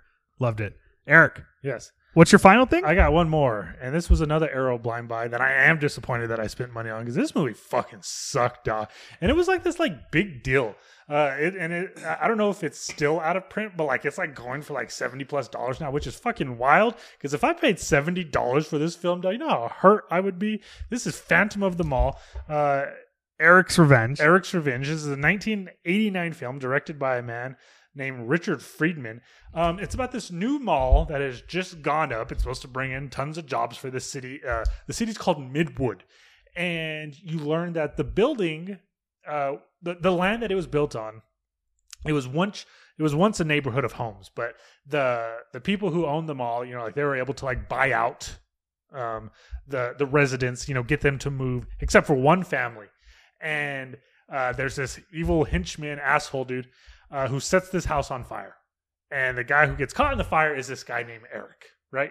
So now Eric's girlfriend, who presumes Eric is dead, she gets a job at the mall.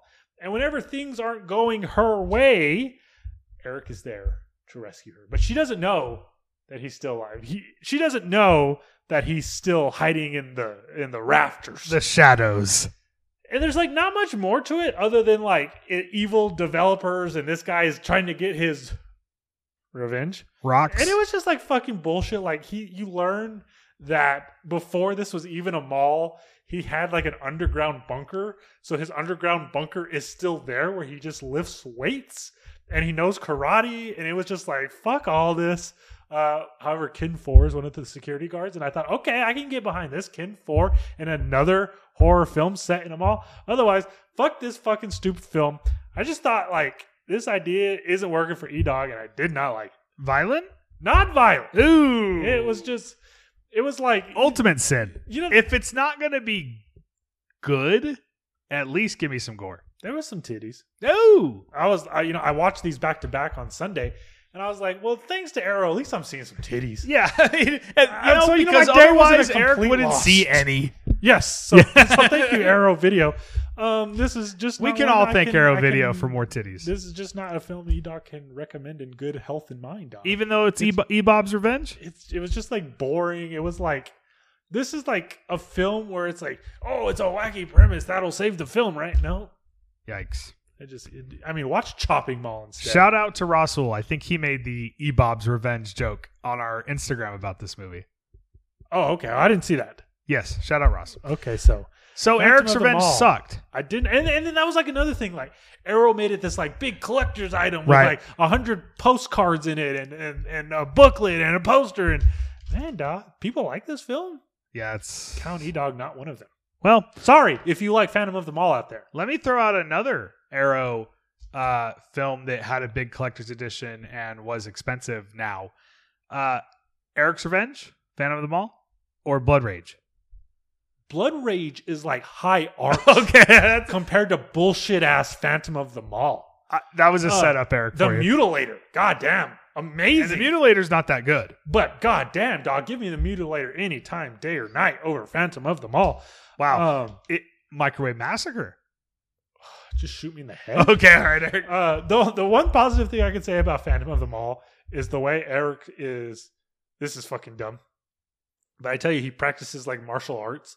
So he wears this hat and he's got long hair, and that has got to be where they got the idea of Terry from Final Fighter.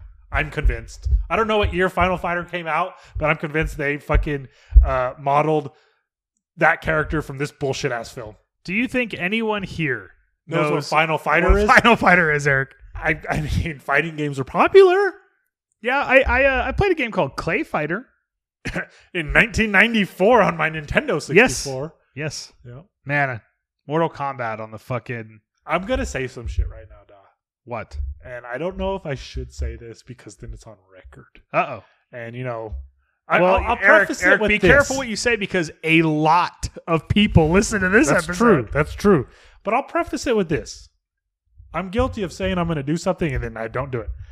As I just said, I'm super close to finishing the Halo Infinite campaign. So I'm trying to decide, what do I play next? There's so much available. There's I'm so almost- much out there, right? I'm almost done with Cyberpunk finally. God damn, it's so good. I was thinking, do I start Dying Light 2? I got a copy of that. I got a copy of Far Light 6. I got a copy of the Guardians of the Galaxy game. Are these all physical copies? Those are all physical copies, That's dog. crazy, Eric. Go ahead. I have to insert them in my fucking Xbox. nuts, dog. How crazy is that? I feel like there's a lot of things about you that are fucking nuts. And The that's why- most nuts thing is you have a fucking physical copy Of video of games? Dying Light 2. I bought a physical copy of Halo Infinite, even though I just downloaded it Let from me Game say Pass. this. At least you're a giant fan of Halo, so I could see collecting Halo releases. Sure. Okay. In today's day and age, you should not be buying a physical copy of Aliens Fireteam Elite. I did do that. That's crazy. Eric. Okay. Here's the bombshell I'm dropping. Wasn't it on Game Pass like a week later? Kind of. Do you have Game Pass? I do. That's crazy. You bought. So I never bought Halo Infinite because I have it on Game Pass. Well, I mean, I do like Halo that much, and I'm a physical media guy. Fair for Halo. Fair for Halo. Here's the bombshell I'm about to drop. There's all this available shit to me to play next. Okay. I think I'm going to replay Red Dead Redemption 2. That'd be cool, duh. Especially on the Series X. It's been 4 years. I'm going to tell you this. I've been wanting to replay that game for so long. It'll play much, much better. You know what's funny is like I played it originally like on my launch Yes. Xbox One, and there's like big climactic moments where like suddenly you're thrusted into action. Yeah. And like It the chugged. game would just stutter along. Yeah. And like there's one I have in my mind that I can't wait to see So again. they didn't upgrade that to Series X, but they did to 1X. So you'll play the 1X version, and I'm telling you, It'll be much better. I'm a geek, you know? Way better. Did way you better. see where they're finally doing series and GTA? yeah. I already pre-ordered it. Nice. So they're doing the Series X version of GTA 5, and it was $20 pre-order. I Yeah. did it instantly. I was like, instant pre-order. Damn. I have to have GTA in the best quality at all times. That's another one that I would like to eventually re-get to. But yes, I think I'm going to play Red Dead 2 next. Nice. Might be official because I just said it on the pod. We'll see. Well, there's going to be a lot of people out there holding you to it, Dom. The other two that I think about all the time is Cyberpunk and Ghost of Tsushima, Yeah. because those were just both incredible games. I'm sorry we're talking about video games on a whole I'm almost done with Cyberpunk, but anyways, Yeah, let's keep going. Eric. Yes. Now I got no more bullshit unless we're talking Terratunes. I think we're supposed to review TCM here Oh, okay. because let's it's do not that. the final presentation. The final presentation is the ranking. Let me ask you this then. I'm saying should I say presentation? Go ahead, Eric. Oh, God, it became one of those words. One of those words. Dom. Yeah. Hey, let's do it now. Ranking I TCM? think. Yes. Okay, I'm 100% down with that. We're going to talk TCM. Wait, no, not 22. ranking. We're going to review the film. What did I say? TCM. You said ranking. I'm on a lot of drugs right now. Okay. Can I take a piss? Yes. Okay.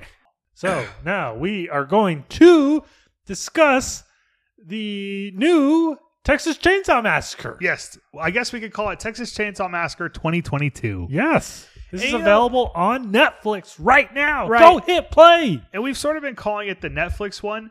I will say this is not a Netflix production. I feel like that should be clear off the bat. Eric's drinking a beer. Yes, I am. No, it's Liquid Death water. Is it? Or did he put a koozie on it? Uh-oh. No, so like I do think it's an important distinction. Like, of course, we know like inside stuff. Not us. I mean, horror fans. I meant not me and Eric. Right. This is not made by Netflix, so I think it's an important distinction because Netflix does make some stuff. They acquired this. This is just acquired. This was supposed to go to theater, Right. and I very much wish it did because I would have liked it even more in theater. But we'll I'm get with to you. that. But Eric, Yeah. why don't you tell us about the Texas Chainsaw Massacre 2022? Yeah, I'd we're going to love- review this, and Oh. then we're going to do Terratunes, and then rank the entire franchise. Okay. Go ahead, Eric. I would love to tell you how fucking awesome the new Texas Chainsaw Massacre is. It's about a group of kids, 4 of them. 2 of them are food truck vendors. They find a ghost town in Texas called Harlow. A bunch Jack Harlow. a bunch of the buildings have been foreclosed on. They think that they can buy some of these buildings, bring their business out there, and that fellow young individuals like themselves will be enthusiastic to want to do the same. Yes. They are hoping to bring life to this ghost town. What they don't know is our good friend and pal, Our friendly neighborhood Leatherfuck, Leatherface. resides in this small town, and they quickly run afoul of him. Yes. And let's start off the bat with things around the film. Okay, sure. So obviously, this is an extremely controversial film. I might be the only person who loves it. I'm not sure I would say that I love it, but I liked it. You, Dana and Melissa said it was fine. I love this film. I don't think I used the word fine, did I? I liked it. You liked it? Okay, good. Yeah. The things I liked about it we'll get to, but let's just start off the bat with it's a controversial film. It feels like a movie that people really like or really hate. Why do you think it was so controversial? Do you think I felt like people were knocking this before we saw it. People were I knocking feel that way trailer as well. And I feel like people instantly, like the sort of 2020, I'll use the word 2020 because I feel like it represents it better. The sort of 2020-ness of it, which I know is 2022.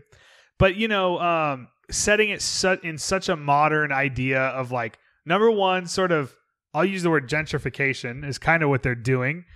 Two, setting it against the backdrop of like using cancel culture lines. Mm-hmm. And then also like having scenes of like the Confederate flag and gun-toting Texans. Do you know what I mean? When the film started, I feel like I can't blame people for like being turned off by sort of the wokeness of it. I thought this was going to be woke TCM, and I want to say that I cringed when I said the wokeness. But everyone knows what we're talking about when we say that. Now, I don't think it stays that. Let me say this. Okay. So I guess we're going to talk the film now. Yeah, let's talk the fucking film now. Let's get into it. For me, man, you've heard me say this a lot. One single element does not ruin a film for me. Okay. So simply because the characters are sort of one note and not, except for one, which we'll get to, but one note that sort of, it's sort of this 2020 film about young people that most people, like, we're older than the kids that this is speaking to. Sure. And so I understand the instant hatred of that idea, but again, one element does not make the film for me. What else makes it? The setting, the way it's shot, and particularly with this film, the fucking gore and violence. I feel like this is pretty glossy. It is. But also, you have Leatherface. I mean, people are making fun of the way he looks. Like, I think he looks fucking cool. I love the depiction of Leatherface in this film. Why don't you go, Eric? I feel like I've done a little bit. You go. Okay. So what do you like about it? Okay. So I'll start with Leatherface. I mean, because that's what we're here for, right? Yes. That's what E-Dog is here for. So this film is presented as a direct sequel to the original film. And I feel like that kind of muddies the waters in terms of time, because if he's supposed to be 60 in this, then he's 13 in the original film. But let's look past that. I was going to say, again, the least of my concern. Let's look past that. There's a part of my brain that thinks of these things. Another one. I feel bad because I don't want to be like the opposite of Logic Police, which I feel like I am a lot. But it's just not the point to me. What is the film about? What is it saying? And how does it play out? Not, wouldn't he be 60? Does that fucking matter, really? To me, it does. I mean, it just seems odd to me. I mean, this film is going to exist for like 100 more years. Yes. And it's not going to matter that it came out at a certain time. Like, it's going to be, what is it telling? Here is Leatherface all these years later after his encounter with Sally Hardesty.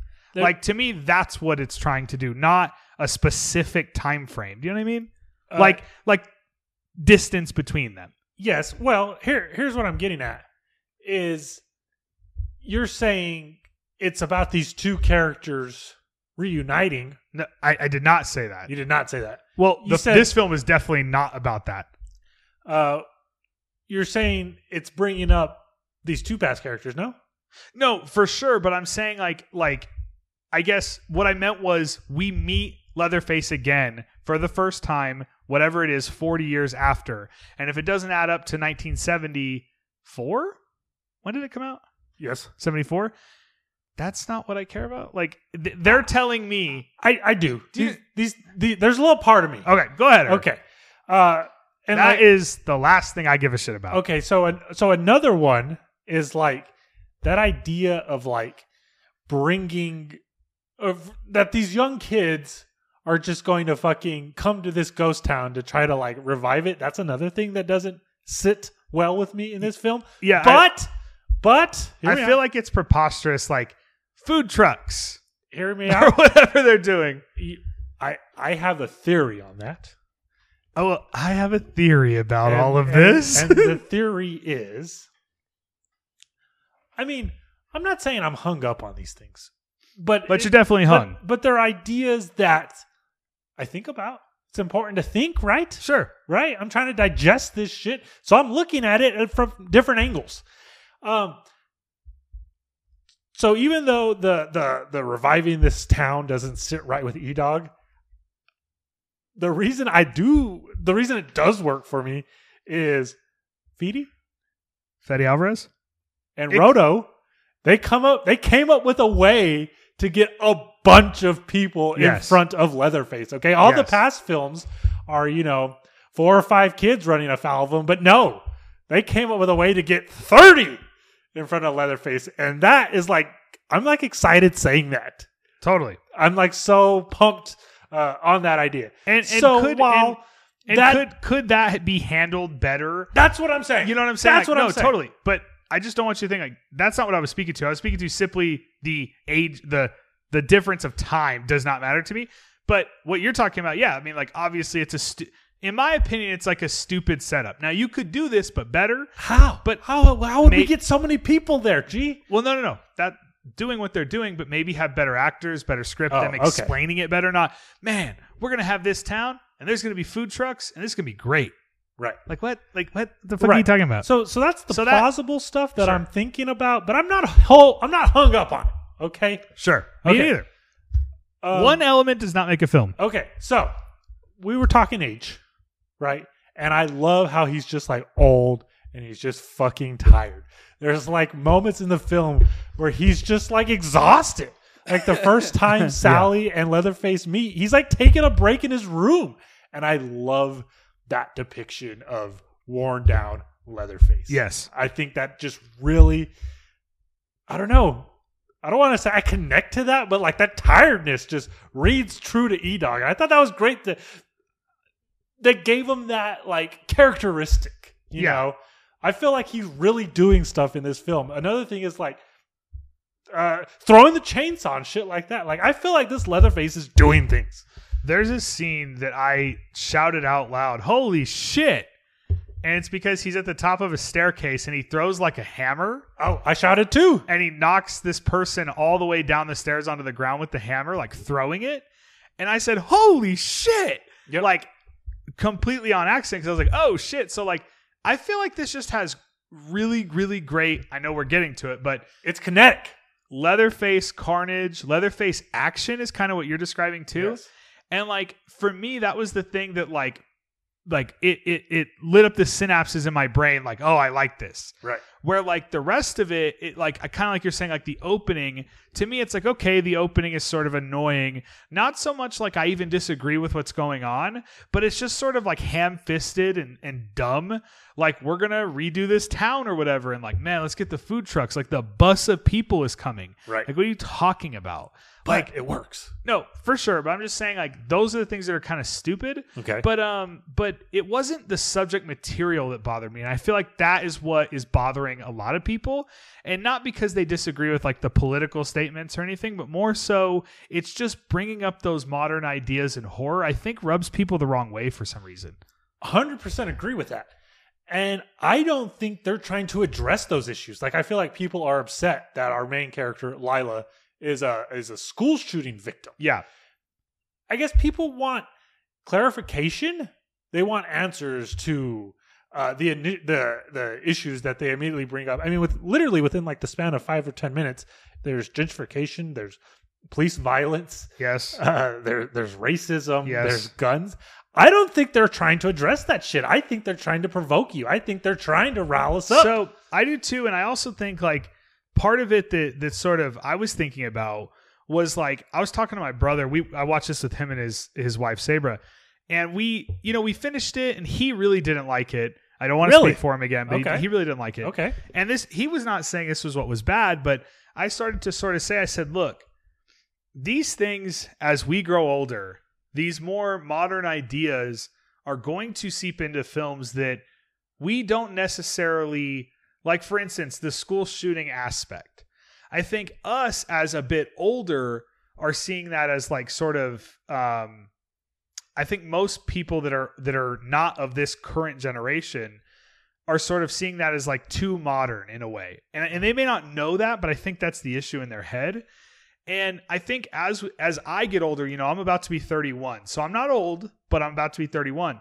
Films are going to start to be made for a younger generation Sure. that I am not part of. And while school shootings have, of course, happened since Columbine, which is in the 90s, so we were part of it. Of course, it's definitely more present in their lives than it was ours. I Right. mean, every week in the news, it feels like there's something School shooting. bad happening. Let's just put it that way. Okay. And so, to bring those ideas into a horror movie, like maybe I feel like this is going to happen more and more. And not all of them. And I think maybe that's part of it. Maybe you're speaking to the point of it, which is it was trying to provoke, but I feel like it was a lot. Like you said, like it was like every A, B, C, second. D, E, yeah, totally. Every second it was like introducing a new, like sort of, I hate using the word woke. I never do, but just to use a shorthand, like a new woke idea, which again, I don't even necessarily disagree with. Like, Right. I thought it was interesting. I was okay with that. Yeah. My first thought was it was interesting that they were bringing up that this person was a school shooting survivor. And I was like, cool, like what are they going to do with that? I know that sounds horrible, but let's just say a trauma. I thought, wow, okay, how are they going to incorporate this trauma into the narrative of the film? That was my thought. But people are like, oh, fuck this. Right. My interpretation of that, solely me, is like she's a survivor. Yeah, for sure. Like a final girl almost. Right. And I don't maybe want to not belittle final it. girl. Yeah. But no, a survivor. Like I think, yes, go ahead. That was my thinking, was like, like she's a survivor. And then like, I think people, I mean, I can't say for sure, it's just my opinion, Right. obviously. And I feel bad almost speaking about it too, because if you didn't, I'm sorry, Eric, but if you didn't like it, you didn't like it. Right. That's totally fine with me. But I'm just trying to speak to like how this has been so controversial and why. I almost feel like people want things just so black and white. And that's Yeah. just not the way the goddamn world is. They're upset that she's a school shooting victim, but then she picks up a gun at the end of the film.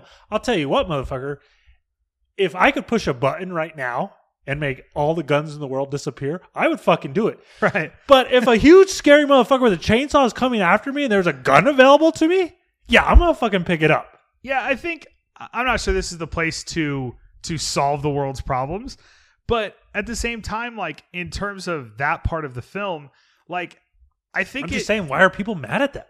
I don't know. Like I'm not sure this film is as smart as I'm going to make it, but the world is more complicated than black and white. Yes. And I guess that's what you were saying, Eric. And so like to see, like, I found it as more, the film is rising that, she felt like in her school shooting, she didn't act. And regardless of the device, I'm saying she didn't act. And this was like, no, I'm not going to stand by this time. Exactly. And I feel like that's what I was trying to say. So I read that, but I feel like people are a little bit more like focusing on like the actual actions, right? The gun versus no gun and things. And I get that. And you know what? I will say it is the film's fault for introducing those ideas. Yes, this is going to be a complicated issue. And if you don't handle it perfectly, people are going to pick that apart. I'm not, because it's not really why I watch film. I got out of it that she didn't act and felt small, and now was going to act and felt big. Right. Like that was the narrative idea I received from it. But I don't want to like let the film off the hook that like, yes, people are going to dispute these things if you bring them into it. Sure. You know what I'm saying? 100%. Yeah. And I guess me personally, I was okay with kind of just bringing it up and letting it go. Sure. Me too. Me too. And I mean, I guess I don't want to dwell on those things too much either. sure. And I guess I really don't want this to come off as like artsy, but I also found it interesting to bring up. Like I hadn't seen that in a horror film. So you know me, like it was sort of. It's interesting. Sorry to interrupt you, but how like it's not subtle. No, it's like here Right. it is. You know, Right. it's funny that like Romero and Hooper, they claim they weren't making political statements with their films, but yet we're still arguing over those things to this day. right. So funny that this is just like, nope, we're going to talk about all this political shit, and you know what? We're not going to give you an answer. And that's kind of like the best thing in the world because you know what? There is no answer to any of those fucking things. Right. What you and I agree with, Joe Blow next door isn't going to agree with. You know what I mean? For sure. And again, like to wrap up the sort of political parts of the film for me, I definitely don't want it to come off as like, I think that if you didn't like it, you disagree with like its political statements. Sure. That is not what I'm saying. I can understand that it rubbed people the wrong way, even if they agreed with it. You know what I'm saying? Like I would say most probably did, but it was also just too ham-fisted maybe for them. Let's keep going with other things people hate. What did you think about the whole Sally aspect? So, okay, so this is going to be tough. So Totally okay with it. let me say this. Possible spoilers for Sally Hardesty in the new Texas Chainsaw Massacre. Okay. Now, I don't think we should say fully, but possible spoilers. Okay. So because of that, you know, I would say it didn't bother me. I liked it a bunch, actually. I like that you learn that she's not a victim. That in the 40 fucking plus years that have passed, she's a Texas Ranger. Yeah. That she tried to go out and try to find Leatherface. And she even kind of gives Lila kind of the strength she needs there to confront Leatherface at the end. I Yeah. like that they kind of made her this powerful character. Yeah, I definitely will say that it did read a little too Halloween 2018 for me, down to the like shots of the back of the car. Okay, I'm with that. I've waited for him. He's waited for me. Okay, wait a minute. I'm gonna give you that, but it does a complete, and I won't say what, but it does a 180 Sure. from what fucking Halloween and the current Halloween trilogy does. And I will say that, okay, so we'll just say that there's controversial things that happen with That Halloween Sally does Hardesty. not do. And I feel like people are like super like, oh, disrespect and stuff. And I kind of was like, I don't know, maybe I have a different view of that first film. I'm not like desperately attached to Sally Hardesty in the same way that I am fucking, Jamie Lee Curtis as Laurie Strode.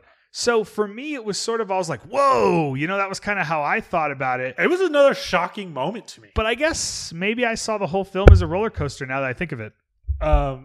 I totally agree with that. There's a moment in the film where, and I'm completely just going off topic now. I mean, I'm still talking the film, but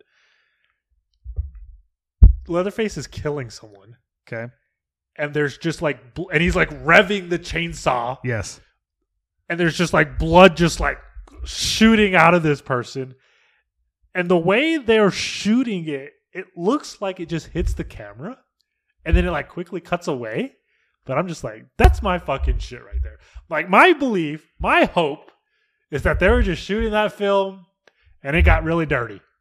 Yeah.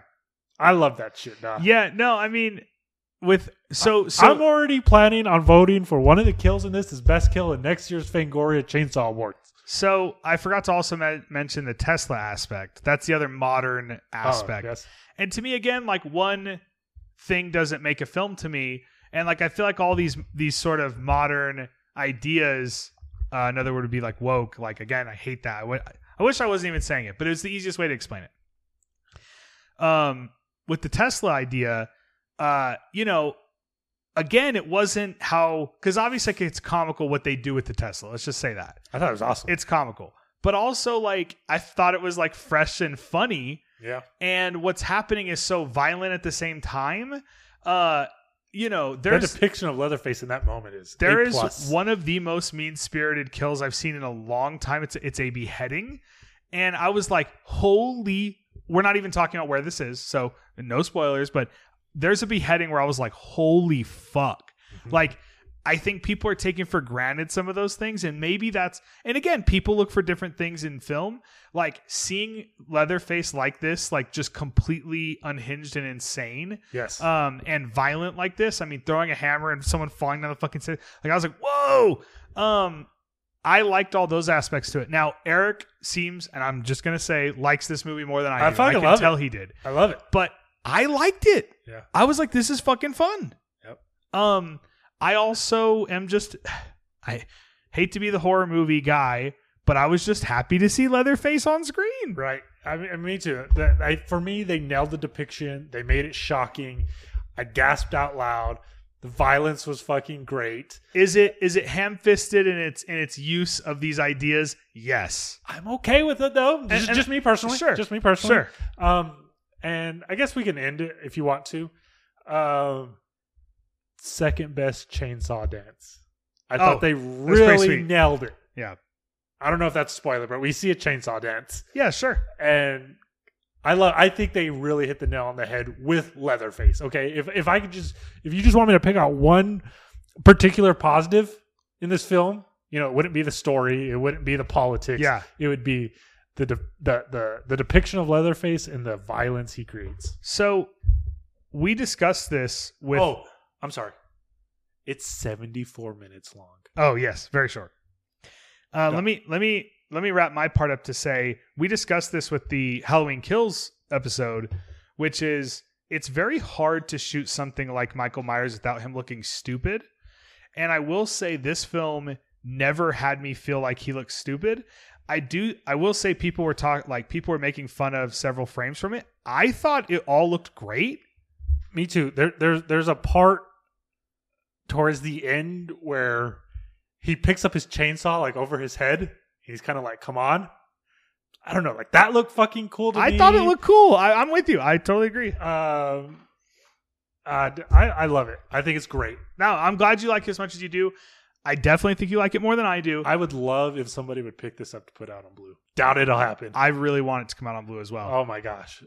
I don't also know. feel like if this wasn't Netflix and maybe in a theater, and I know this is usually the opposite, but I feel like people would have taken it more seriously. I agree. And I think seeing it on Netflix kind of made it like trash you could just throw away. I agree. And if you had to pay, go sit in a theater and pay attention, again, trust me, I'm not saying it would have helped the more ham-fisted elements that I feel like are sort of not handled with the lightest touch.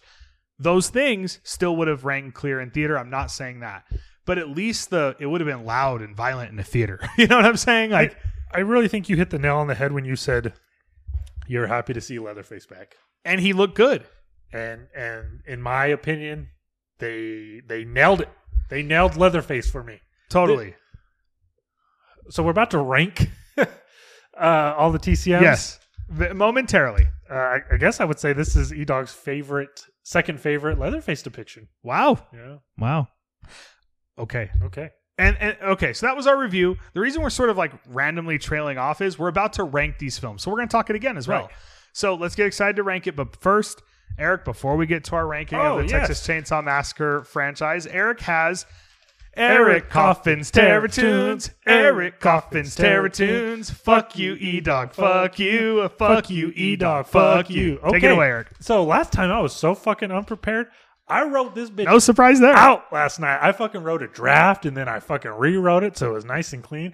So please. And then you got drafted. And then I was faded. So please enjoy this Terror Tunes. And for this Terror Tunes, the band I want to talk about is a local El Paso horror punk band called Epitaph Romance. If you go to their Facebook page, their about states, when there's no more room in hell, the dead will rock the earth. Is that I've never heard that before. Oh, I'm pretty clever there, guys. The easiest way to my horror punk heart is just to sing about horror films, and the second easiest way to get into my horror punk heart is to wear costumes, and these guys do just that. Okay, so for example, their singer is a surgeon, their guitarist is an escaped inmate, and their drummer, sometimes a wolf man, sometimes a skull. And I thought, what could be better than a band from Texas with a song about the Texas Chainsaw Massacre for our Texas Chainsaw Massacre episode? Here is the Saws Family from their 2015 EP, Maniac Massacre. The news story of the day. The stolen body parts. The details of the ghoulish haze.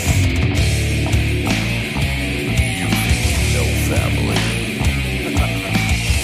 You know nothing about family. This is our family. Picking up a stranger can be hazardous to your health. You'll never know what cycle lurks beneath oneself. Unsuspecting victims on a voyage of the damned, oblivious to the horrors of the evil that's in hand. You think you know family. You don't know nothing about family. The Sarge family. Witches all learns your future's in dismay. A feast to quench thirst is on the road. You'll never get away. Your flesh is what we crave. A Texas chainsaw bloody massacres.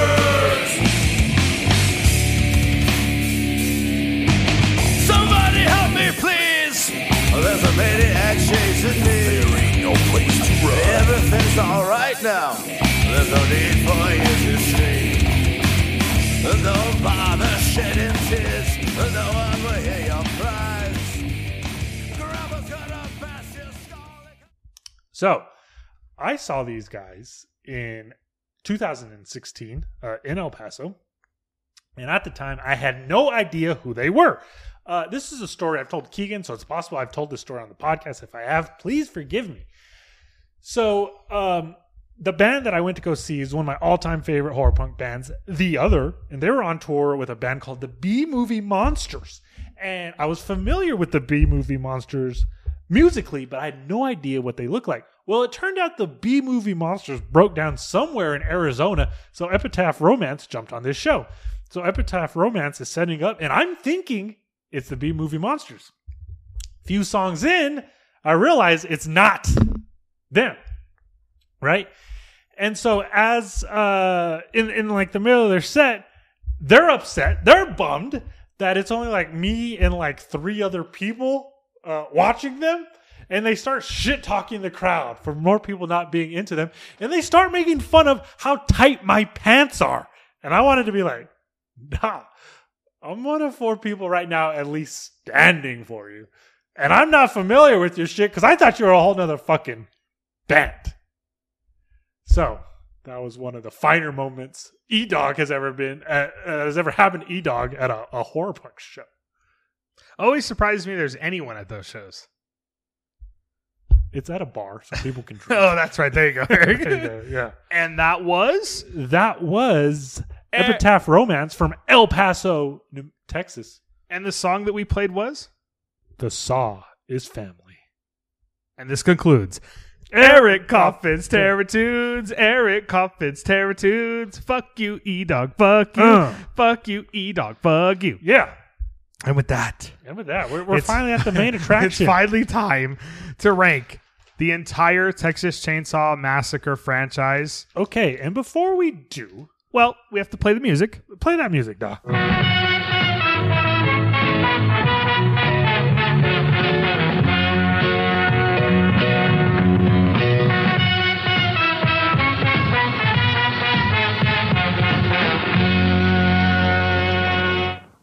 I wanted to ask you what I think is a fun question. Okay, Eric, ask me a fun question. Okay, so you watched them all, right?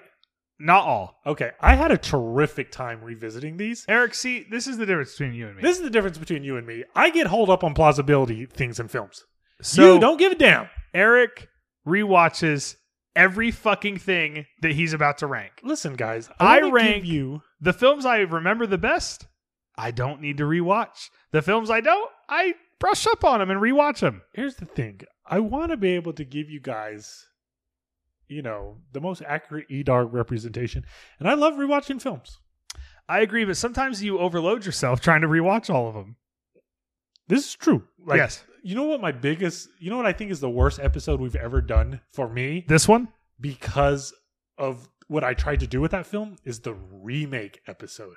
Instead, I tried to watch a Oh, bunch of yeah. remake films that I hadn't seen, and I should have just stuck with what I knew. Was that the one that broke you, that made you quit for a few months? That's where I watched the I Spit on Your Grave remake, and I was Ooh. just like, I watched that second film. I watched the how did that remake. spawn 4 films? That second film, it was too mean-spirited even for me. That's wild. And I guess what I mean is I didn't feel like it had merit. Like it was just mean-spirited for no reason. Where I like mean-spiritedness, but I like it to be enjoyable mean-spiritedness. I tweeted this one time. It was like playing on a movie channel. And my mom was like, have you heard of this? And I was like, yeah, don't watch it. And like 30 minutes later, I walked back into the front room and she's still watching it. Moms, hear it from Eric's mom. Moms love I Spit on Your Grave. But realistically, my mom loves a woman kicking ass in film. Whoa. So that's why I'm sure she thought I Spit on Your Grave was fine. And with that, Eric, what are we doing right now? We're about to rank the Texas Chainsaw Chainsaw Massacre. Yeah, okay. Oh, no, I was talking about why I had such a good time. Melissa came the weekend the new film came out. Shout out. And in addition to the new film, we watched 4 other sequels. And so that's part of the reason why we're recording again so fast, because I took out the subject matter. Quickly. Like that. Like that, Doc. Yeah, okay. So you want to go first or me go first? I'll go first. All right. You talk first, I talk first. Do you know what that's from? The opening of Force Awakens. Duh. So, Eric. Yes. Okay, so we're now ranking the how many films are there? 1, 2, 3, There's 4, 9 total. 9. Texas Chainsaw Massacre films. Let's talk before I start. We'll do this. Oh, I what do we forgot to ask you my fun question. Okay, what is it? I feel like it's not a good time. I'll come back to it. Okay. Let's talk about it overall before, and we'll get into it quickly. So hang in there with us. But I feel like we did it at the beginning, so let me say that. I'll just say that I thought this franchise was a lot better than I remembered it better than it is. Because unfortunately, there's a lot of these that aren't very good, and the bottom of the pack is lipstick on a pig. Because it is not. They're not good. And I feel like shit because I grew up watching this franchise early on. I remember renting the DVDs, buying them. I remember watching Leatherface, Texas Chainsaw Massacre 3, and thinking it was a good film. I remember watching Texas Chainsaw Massacre Next Generation and thinking that was cool because it had Matthew McConaughey acting crazy. Did you rewatch it for this episode? Yes. Let me ask you this. So, and sorry to interrupt you. Did you watch the director's cut or the theatrical cut? I watched the director's cut. Great. Me too. Eric, do you want to talk about yours or you want me to get started? What do you feel about the franchise? What are your feelings overall? That the idea is cooler than the films. Okay. And with that, let's do it. Let's Okay. get in. All right. So I'll say number 9, right? Yeah, number 9. Number 9. So my This least. is our least favorite TCM. Now, I want to say, remember, I'm sorry because some of these were not as good as I remember. Okay. I rewatched this film for this list. I watched the Scream Factory Blu-ray. And yeah, Don't you dare say part 4. my least Don't you favorite dare Texas say part Chainsaw 4. Massacre movie is The Next Oh Generation. my God, dog. Part 4 is so fire. I feel like a dick now. But yeah, just... And just to be a dick, the director's cut is Return. Yes, theatrical the return cut of the is Texas Next Chainsaw Generation. Yes. Here's what I'll say about this film. Oh, man. Go ahead. So, The Next Generation is the 4th film in the franchise. This is the one that has Matthew McConaughey and Renee Zellweger. Yep. This is the one that's been sort of hard to see very well for a long time because of lawsuits, and they didn't really want it out. And let me say this. Those two people? Those two people. And let me say this. That is the best part of the film, is those two people. It's crazy how good McConaughey is. Like, McConaughey's doing McConaughey? I was going to say it's not crazy because he's one of the best actors fucking of our generation. Well, he's playing crazy. And that's good. Yeah. That's So- what I'm saying. He's doing good. Yeah, so Next Generation, these films just Say what part 4 is, Doc. Put some respect on part 4, at least for me. you say what part 4 is. Okay, it's 4 kids, prom night, and they run afoul the Hewitt family. Yes. And Actually, I don't know if they're Hewitts in this one. they might be Sawyers. I Yeah, don't remember. they're No, all- because I think they're all gone. And that's part of the issue. But Part of my issue is that the families always change. yes. But The films change. the films change. Okay, let me just say. So let me get to my positives. Get to your posies, dog. Renee Zellweger running full speed in a prom dress. Okay. I'm not trying to be like. I know that sounds like worse than I meant it. That's an incredible part of the movie. The thing you have to remember about Texas Chainsaw Massacre movies are it's generally someone running full speed from a chainsaw. Sure. And dude, she is fucking like I feel like what did they do to her in this movie? Because she's barefoot running through the fucking woods in a dress, and she is actually amazing, giving it her all, and so is Matthew McConaughey. Matthew McConaughey's unhinged, wild as fuck, just insane. Who has an electrical knee that seems to be malfunctioning. But you know, Knee brace. Unfortunately, there's not enough gore. There's not enough chainsawing. And ultimately, this film... So we're going to spoil these films. So we're now spoiling the Texas Chainsaw Massacre films like we always do in our ranked list. This film introduces like a bonkers bullshit idea of like this fucking alien race or whatever it is. They're the Illuminati. Yes. And they're controlling the family. And it actually is Kind of Cabin in the Woods-ish, no? my notes for Texas Chainsaw Massacre Next Generation. Return of the Texas Chainsaw Massacre, basically Cabin in the Woods. That's my notes right here. So, yes, but yeah, Eric, I think I might leave this film here because you want to talk about it later. Yeah, I was disappointed, man, because here's the thing. I remember liking this movie. I bought the Blu-ray because I was like, yeah, you know what? I like that movie. Fuck yeah, it's coming out on Blu. It was a big deal. Yeah. I don't know, man. I don't know if it was the wrong day or I just didn't care about it at all. It just bothered me. It was just not good. I'm bummed, dog. Again. I think TCM4 fucking rips. Those two performances are worth it alone. But the rest of it around it, there's not enough good Leatherface. There's not enough good gore. Not a good Leatherface? There's not enough of him. I mean, we spend the whole goddamn movie with just fucking her and the lady that's fucking...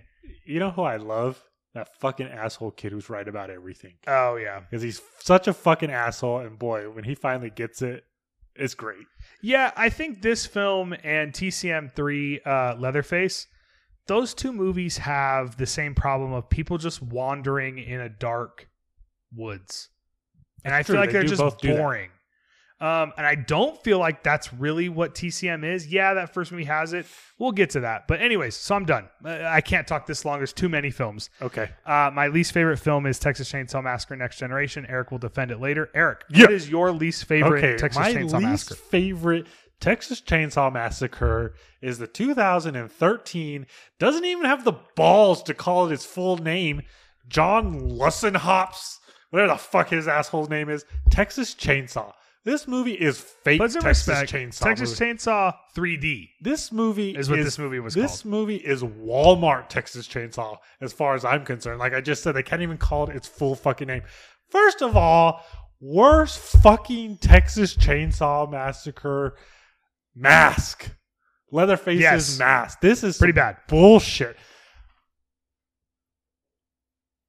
Strike number one. Okay. Alexandra Daddario. You know what? Oh, don't start, Eric. That's the only okay thing about this film. Okay. Strike number two, the plausibility thing. That she should be much older than the 24-year-old or whatever the fuck she is. Oh, I didn't even think about it. Okay. Yet. Number three on the list of bullshit ideas. I don't know if you know. Leatherface is a good guy? I'm not good at math. Is Leatherface is he a hero now? Is he a superhero? Huh? Well, he's killing cops. Why can't fucking Alexander Daddario jump over that 2-foot tall fence? Because she's wearing low-rise jeans. It's because it's Walmart TC. Okay. So this, sir, what's interesting though about Texas Chainsaw is that 3D. Put some respect. Is that it's kind of like, was this like the first horror film to be a Lego sequel? Good question. Which is interesting. So that's what it is. It's a direct sequel to the original film. And then it tries to be fucking the Devil's Rejects at the beginning. So after Sally escapes, all the locals and police are riled up and they go back to the Sawyer house and they show more family members arrive. But then all of a sudden there's like 40 fucking people in there. Yes. And Bill Moseley. And I kind of get that because it's like a little nod because Gunnar Hansen's in there, Bill Moseley's in there. They were each respectable characters in more respectable fucking films. Sorry for spitting on you. And then it's just like there's the main sheriff, and then there's like the guy who's leading the mob, and they're just wearing these terrible fucking wigs. And then we flash forward 40 fucking years or some bullshit, and Alexander Daddario's inherited the house that Leatherface now lives in, and Leatherface decides to kill those kids because that's what he does. And then he fights some cops, and it's bullshit. It's not good. I have it higher, but it's not good. There's a part at the end. I think these about 4 first movies that I have on here aren't good. There's a part. I'm sorry. Before, spoiler, Leatherface learns that him and Alexander Daddario are cousins. Don't forget, do your thing, cuz. I don't even give a fuck about that. Fuck that. Me either. Fuck that. Fuck all that shit. Fuck the gas. I feel like it's almost like B-movie fun that they're trying to have. I read an interview with Adam Marcus. He's the guy that directed Jason Goes to Hell, and he wrote this along with his wife. And man, he's talking about like all the cool ideas that they had that didn't make it into the film. So at risk of going on too long about films we don't like, I read this article about James Wan's. I didn't read it, but I skimmed it. It's insane. Yeah. I read that whole article. I started reading it thinking I didn't know it was going to be that long. And I read it, and I'll just recap it to say James Wan was originally involved in making a Texas Chainsaw movie while Lionsgate was getting it. So before Lionsgate, but in that era. So he was going to make a new trilogy with like Tobe Hooper's blessing. Tobe Hooper was going to direct the first film. Yeah. And they were going to like do basically basically they were going to be a direct sequel to the first film and take place back then. It was going to pick up. And the first film was all going to pick up after Sally gets away. She was going to go to this gas station. They're going to recast her. That's amazing. And then the second film was going to do a time jump.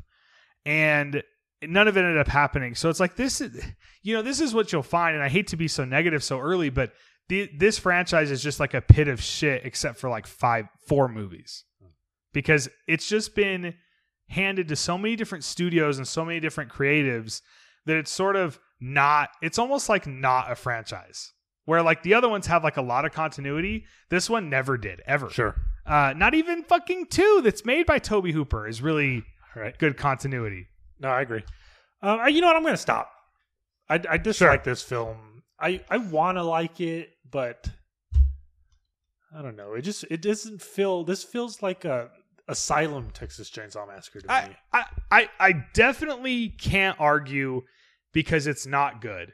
But I also remember seeing it in 3D in theater, and I enjoyed it in 3D in theater, seeing Leatherface on screen again in 3D. I think now some of these films don't always work as well later, like when they're not in 3D, because they are using a lot of digital effects. They look worse. Right. Once they're not in 3D, they look they're too well lit, because in order to do like, by the way, I know this isn't solving all the film's problems, but it also kind of looks like shit now. And the reason is because they're overlit for 3D. But now that they're not, they're just overlit. So yeah, that doesn't help the situation. I'm just going to rifle off dumb shit and then we'll move on. Sure. Have you seen the post-credit scene where Alexander Daddario's adoptive parents come to the house and Leatherface answers the door? That's fucking dumb. So there's that part. Did you rewatch the unrated version? I watched the blue. I don't know. I don't know. I rented it, and there was an unrated cut. Oh. I had the 3D blue. I did not choose to watch it. That would have been sick this time if you did. Eric has a 3D TV, so that would have been cool. Yeah. There's a part where there's a carnival in town, and Leatherface chases Alexander Daddario too. And there's a fucking Jigsaw pig mask character. There's like a haunted house at the And so anyways, if they had leaned into more of the Halloween aspect, because it does take place on Halloween, but they don't lean into it at all. They don't acknowledge that really at all, except for saying it's Halloween. And there's a storefront with pumpkins in the front, but that's in a second of the film. Right. Yeah. So Leatherface is at this fairgrounds, and it's just a missed opportunity. He's just like running past all these people. Yeah. How amazing would it have been if he's just like fucking up all these people? It would have been the new film. Right? Thank you, 2022 Texas Chainsaw Massacre. Yes. Alexander Daddario jumps onto a Ferris wheel, and then Leatherface like kind of scratches it with his chainsaw. Yeah. And then Scott Eastwood shows up. And White then- guy number 4. Yeah. I kind of like Scott Eastwood. And then he throws his chainsaw at Scott Eastwood, and then he runs away with his hands in the air. I don't know if you remember that. And then later, And again, he throws the chainsaw because it was in 3D. So like I feel like it has it wasn't because he's tight in the new one. It was a 3D shot. right. It was because it's like I guess what I'm saying is like it has scenes that probably weren't built very well, but just to do a 3D scene. Right. There's that scene where Daddario's in the coffin. Yes. And he starts carving into it. Yes. And so later, so the mayor in the present, he was the head of the lynch mob in 74. Buddy Garrity. I like that Buddy Garrity's been redeemed in season 4 of Friday Night Lights. There's a part where the mayor in Texas Chainsaw 3D. he goes, "There's some maniac cutting up the carnival." Leatherface like scratched the Ferris wheel and then ran away. Yeah, it makes you wonder if like that's from a previous draft where he did cut a bunch of people up or something. I don't know. No, it's just fucking new bullshit. Yeah, No. it's It's not very bullshit. good. So that's it. All right. Done. We talked too much With- about it. With Texas Chainsaw. Okay, Eric. I saw it at the drive-in. My Go ahead. my Eighth second film. least favorite, my 8th film in the franchise. I feel like this sucks because we're kind of in like a bad mood because the bottom of this list sucks, and also I'm it's having a good time. controversial. I'm having a fun time. I'm over here. I'm just slamming liquid deaths. I got No, a I DP know, but in your fridge. I guess what I'm saying is we sound negative. That's what I'm saying because they are negative. Yeah, I guess let's be clear that we want to like it. Okay, Yes. I want to speak for myself. By the way, I liked watching these. They're just not good. I want to speak for myself. I like these films. I want to like these films, and I gave them a chance. This I didn't just storm to social media to say it sucks without having first reviewed No. it. This ranking did not break me in the way that the Leprechaun broke me. I wonder what would break first. Your spirit? Oh, your body. Okay, Keep going. so my next film is going to be controversial because Don't you dare say 2, Da. Don't you dare say part 2 right now. like the Canon Films one. Yes. No, Okay. no, Eric, what the fuck? Well, you already said 4 was your least favorite. Gee, you're a fucking curveball right now.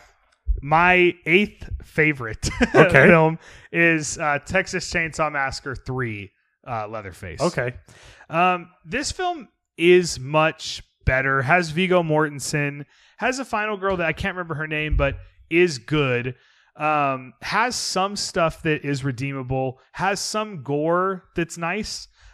Where I feel like this film, that's why I ranked it above Next Generation, where I just feel like Next Generation didn't have any violence. Not enough, at least that I remember. And this at least had, hands being nailed into a fucking chair, a hammer swinging and hitting a dude's head. I have the Warner Archive Blu-ray with the unrated cut, and it helps a lot. But unfortunately, this just isn't good. It's interesting. It's fun. I don't mind it. This is the New Line one. This is the Texas Chainsaw Massacre film that New Line made whenever they were thinking they were going to have all these.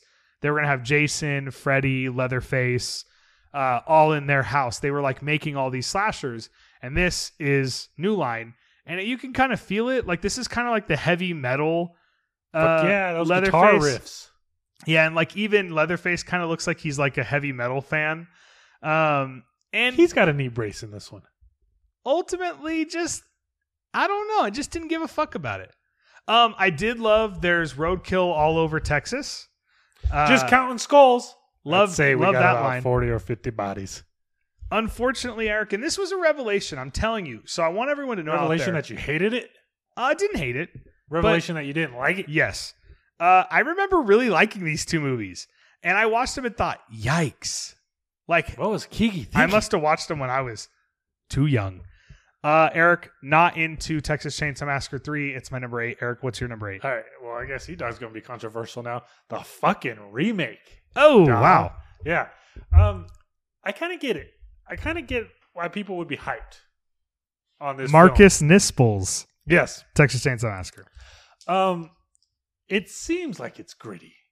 It seems like it's edgy. But then we got Jedediah running around, that little boy with the teeth. And you know what I think is this film's biggest sin? Dog, there's like 2 or 3 off-screen deaths. Yeah. There's no gore in Well, this film.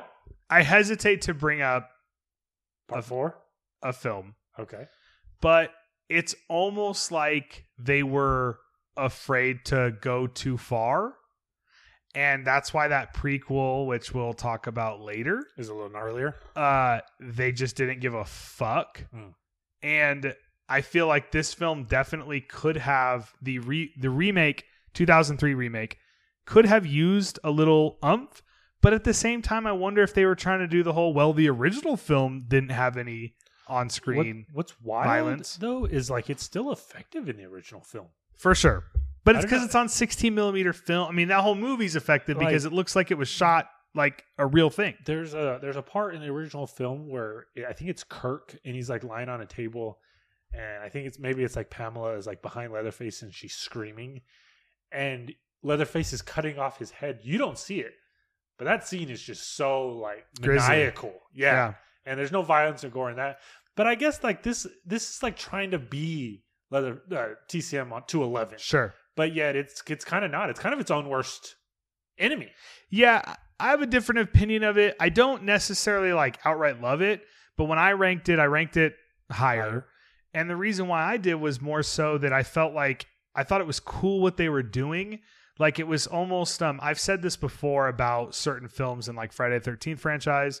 I felt like this was like their version of like Ultimate Texas Chainsaw Massacre. And what that means is like elements from sequels, elements Right. from everything pushed into one. They kind of did that with the Friday the 13th remake. Yes, definitely. And I feel like this one is the one that works the best. You have Jessica Biel walking around with fucking Titties. yes. And I guess I'll wait. Okay. Because I do like it more. I'm not in love with the remake, but I do like it. And then you're talking about how it's kind of like a greatest hits. One aspect where I think they fell also is the family. Yeah. It's a little bit top heavy with Arlie Ermey. Ermey. I Yeah. would say he's like the one that I'm okay with. Everyone else is kind of like, Well, that's what I'm getting at. Like they're They- so focused on him that there's really not a really good family. and they like the way they try to portray them as like normal. It almost kind of seems, like at least in the first 4, everyone has such a wild quirk, Yeah. right? Whereas I guess Arlie Ermey is just crazy. Yeah. Yeah. And So I he's don't know. just playing. Yeah. I mean, I hate to sound negative. I do like it. It's way higher, but I hear you. I hear you. I remember watching this in theaters, and even then coming out like, huh. I was like almost afraid to go into it. So I have it. I'm sorry. because I watched the original film like around this time, and I just thought it was the most scary thing is. I had nightmares when I revisited it for the new film, Yeah. and then so I was like, okay, well this has to be the extreme version of the original, right? And, At risk of sounding young, okay, 2003 makes me 12 years old. damn. So I was 15. Yeah. So you have to remember, 12 years old, I think puts me in like 5th grade. I think. And probably everything was gnarly then. And I specifically remember and shout out, and I hope I'm not misremembering, but if I am, hello, Jamie. I specifically remember him, Jameson Lucas, telling me about how his sister, who's a few years older than him, so was able to go see it in theater, saw this remake in theater, and he was telling me secondhand what was in it.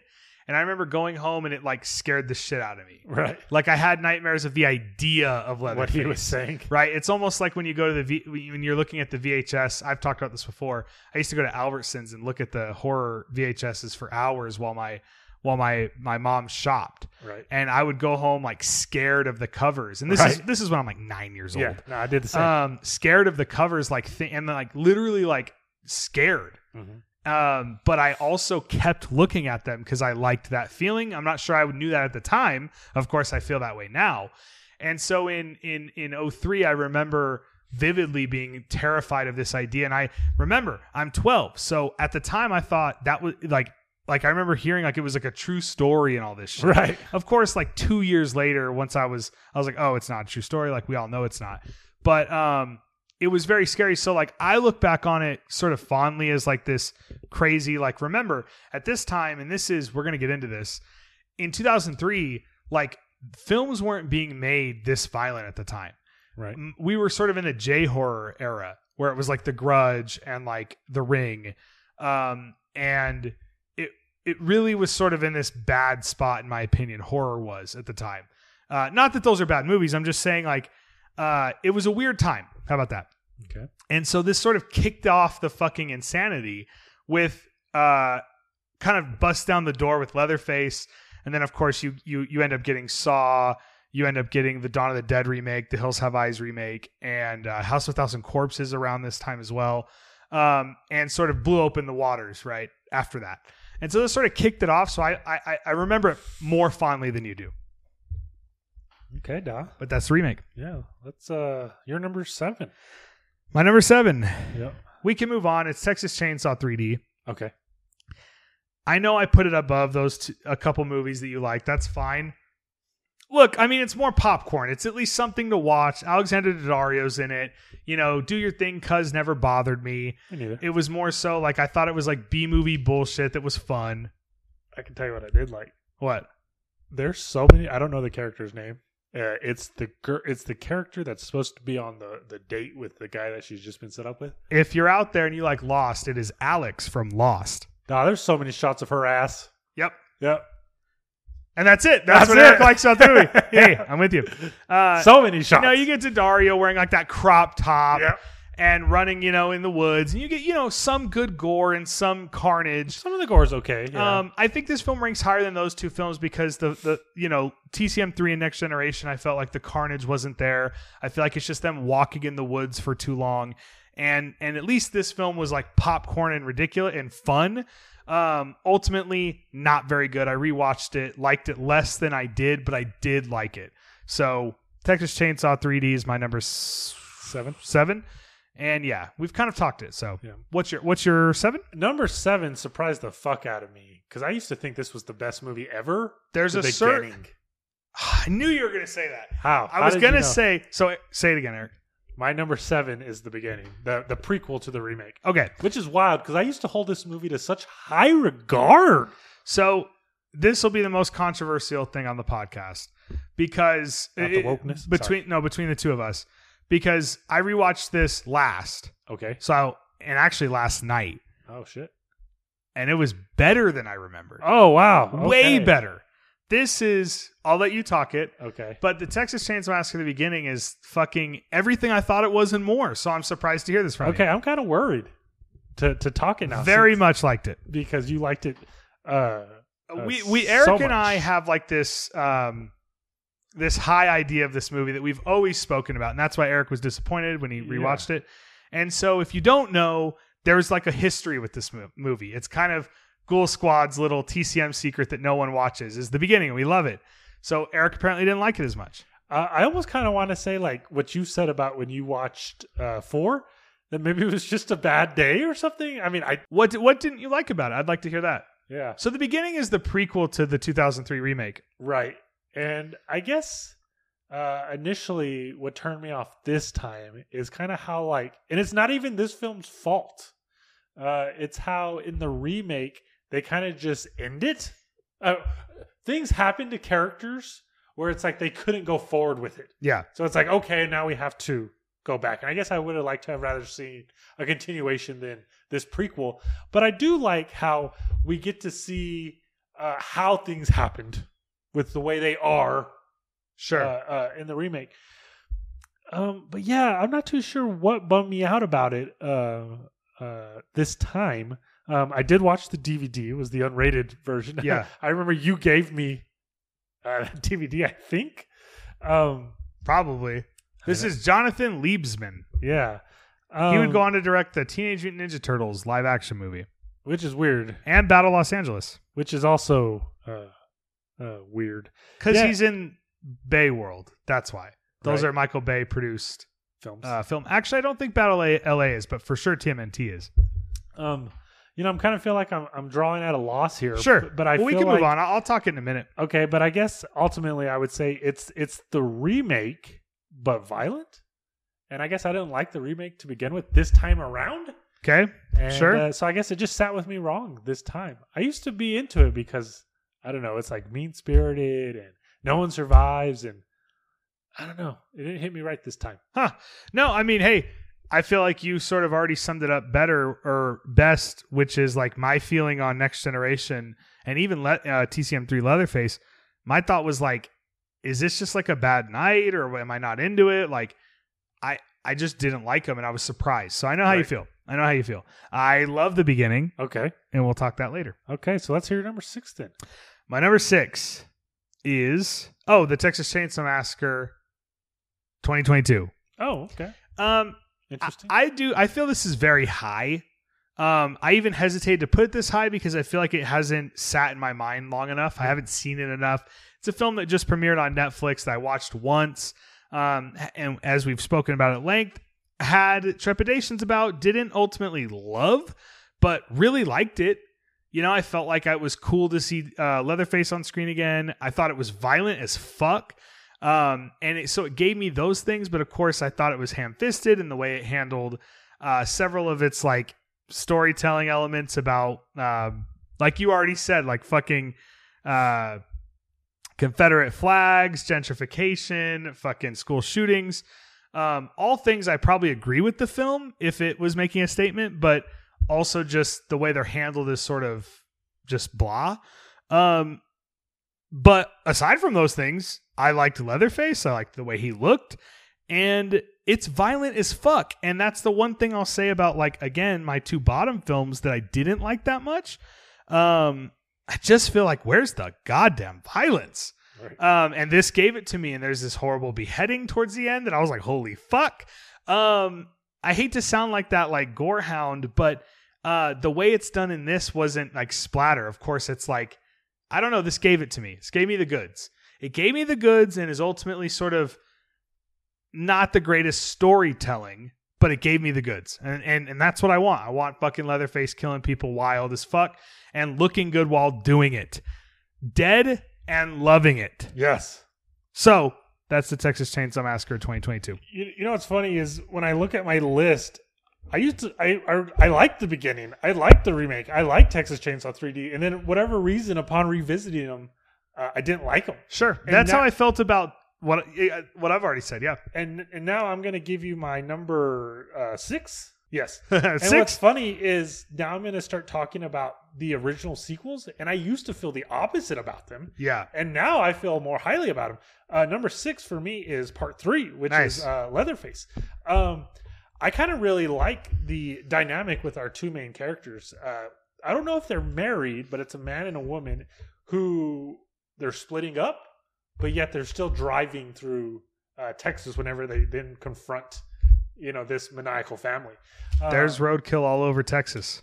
I like Ken 4. He's got this background as a survivalist. Yes. The family, I think, is really good in this. There's Tick. Tex. Tick is his name, I believe. Viggo Mortensen, isn't it Tex? Oh, no, I'm talking about Tick. Okay, and I'm talking about Tex. Oh, okay. Alfredo is like fucking nuts. Like how he's just like crazy misogynistic the entire time, saying shit like, "You want to fuck me, huh, bitch?" So I think there's great characters in this one. I really like the final girl in this movie. I thought she was great. I agree.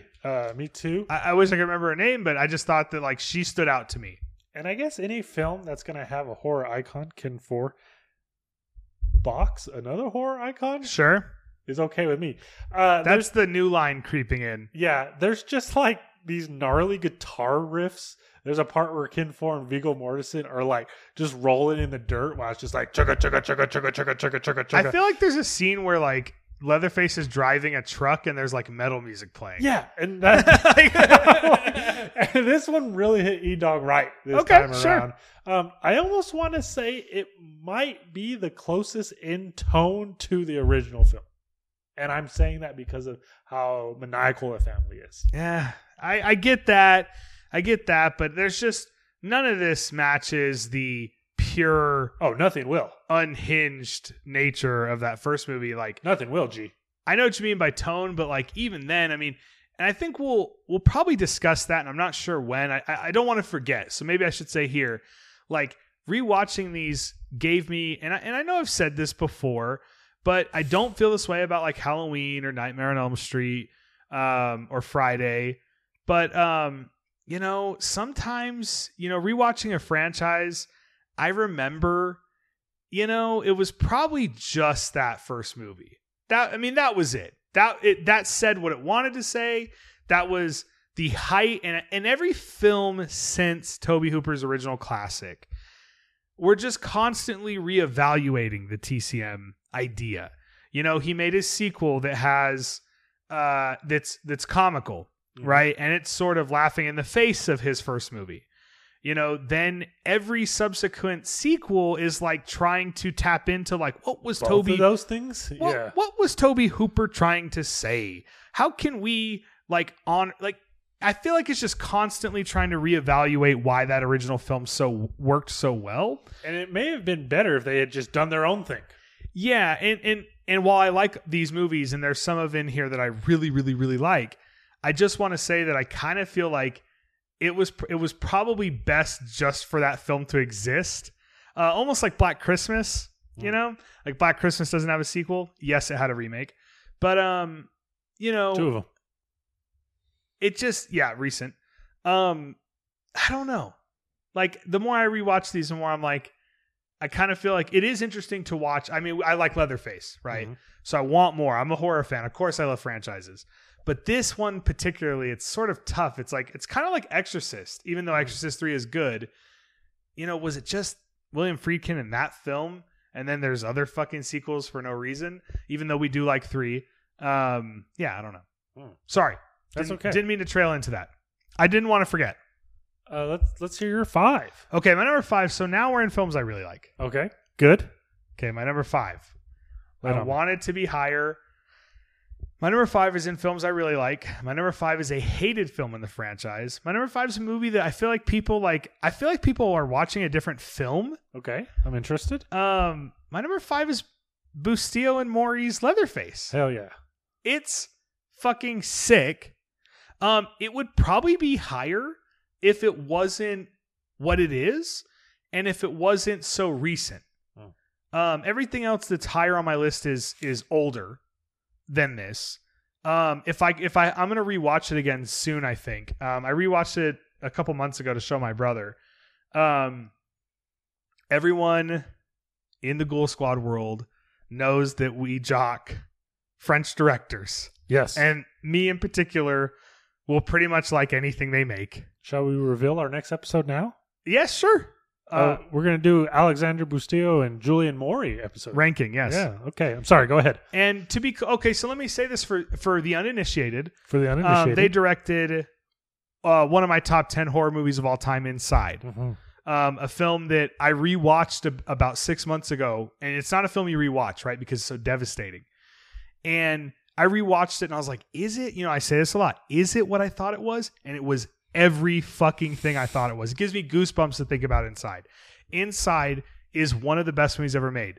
Now, I say that if you seek it out, Inside is very fucked up, and we're not talking for about everybody. the French original version. Yeah. Yes, the Bustillo and Maury. The original one just has no balls. And it's, these I French... just said original. The remake has no balls.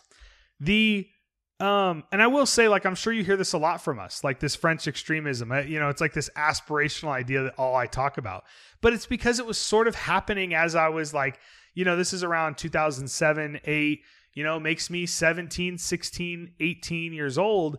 And this is like the fucking halcyon days. Like I'm consuming all this French extremism.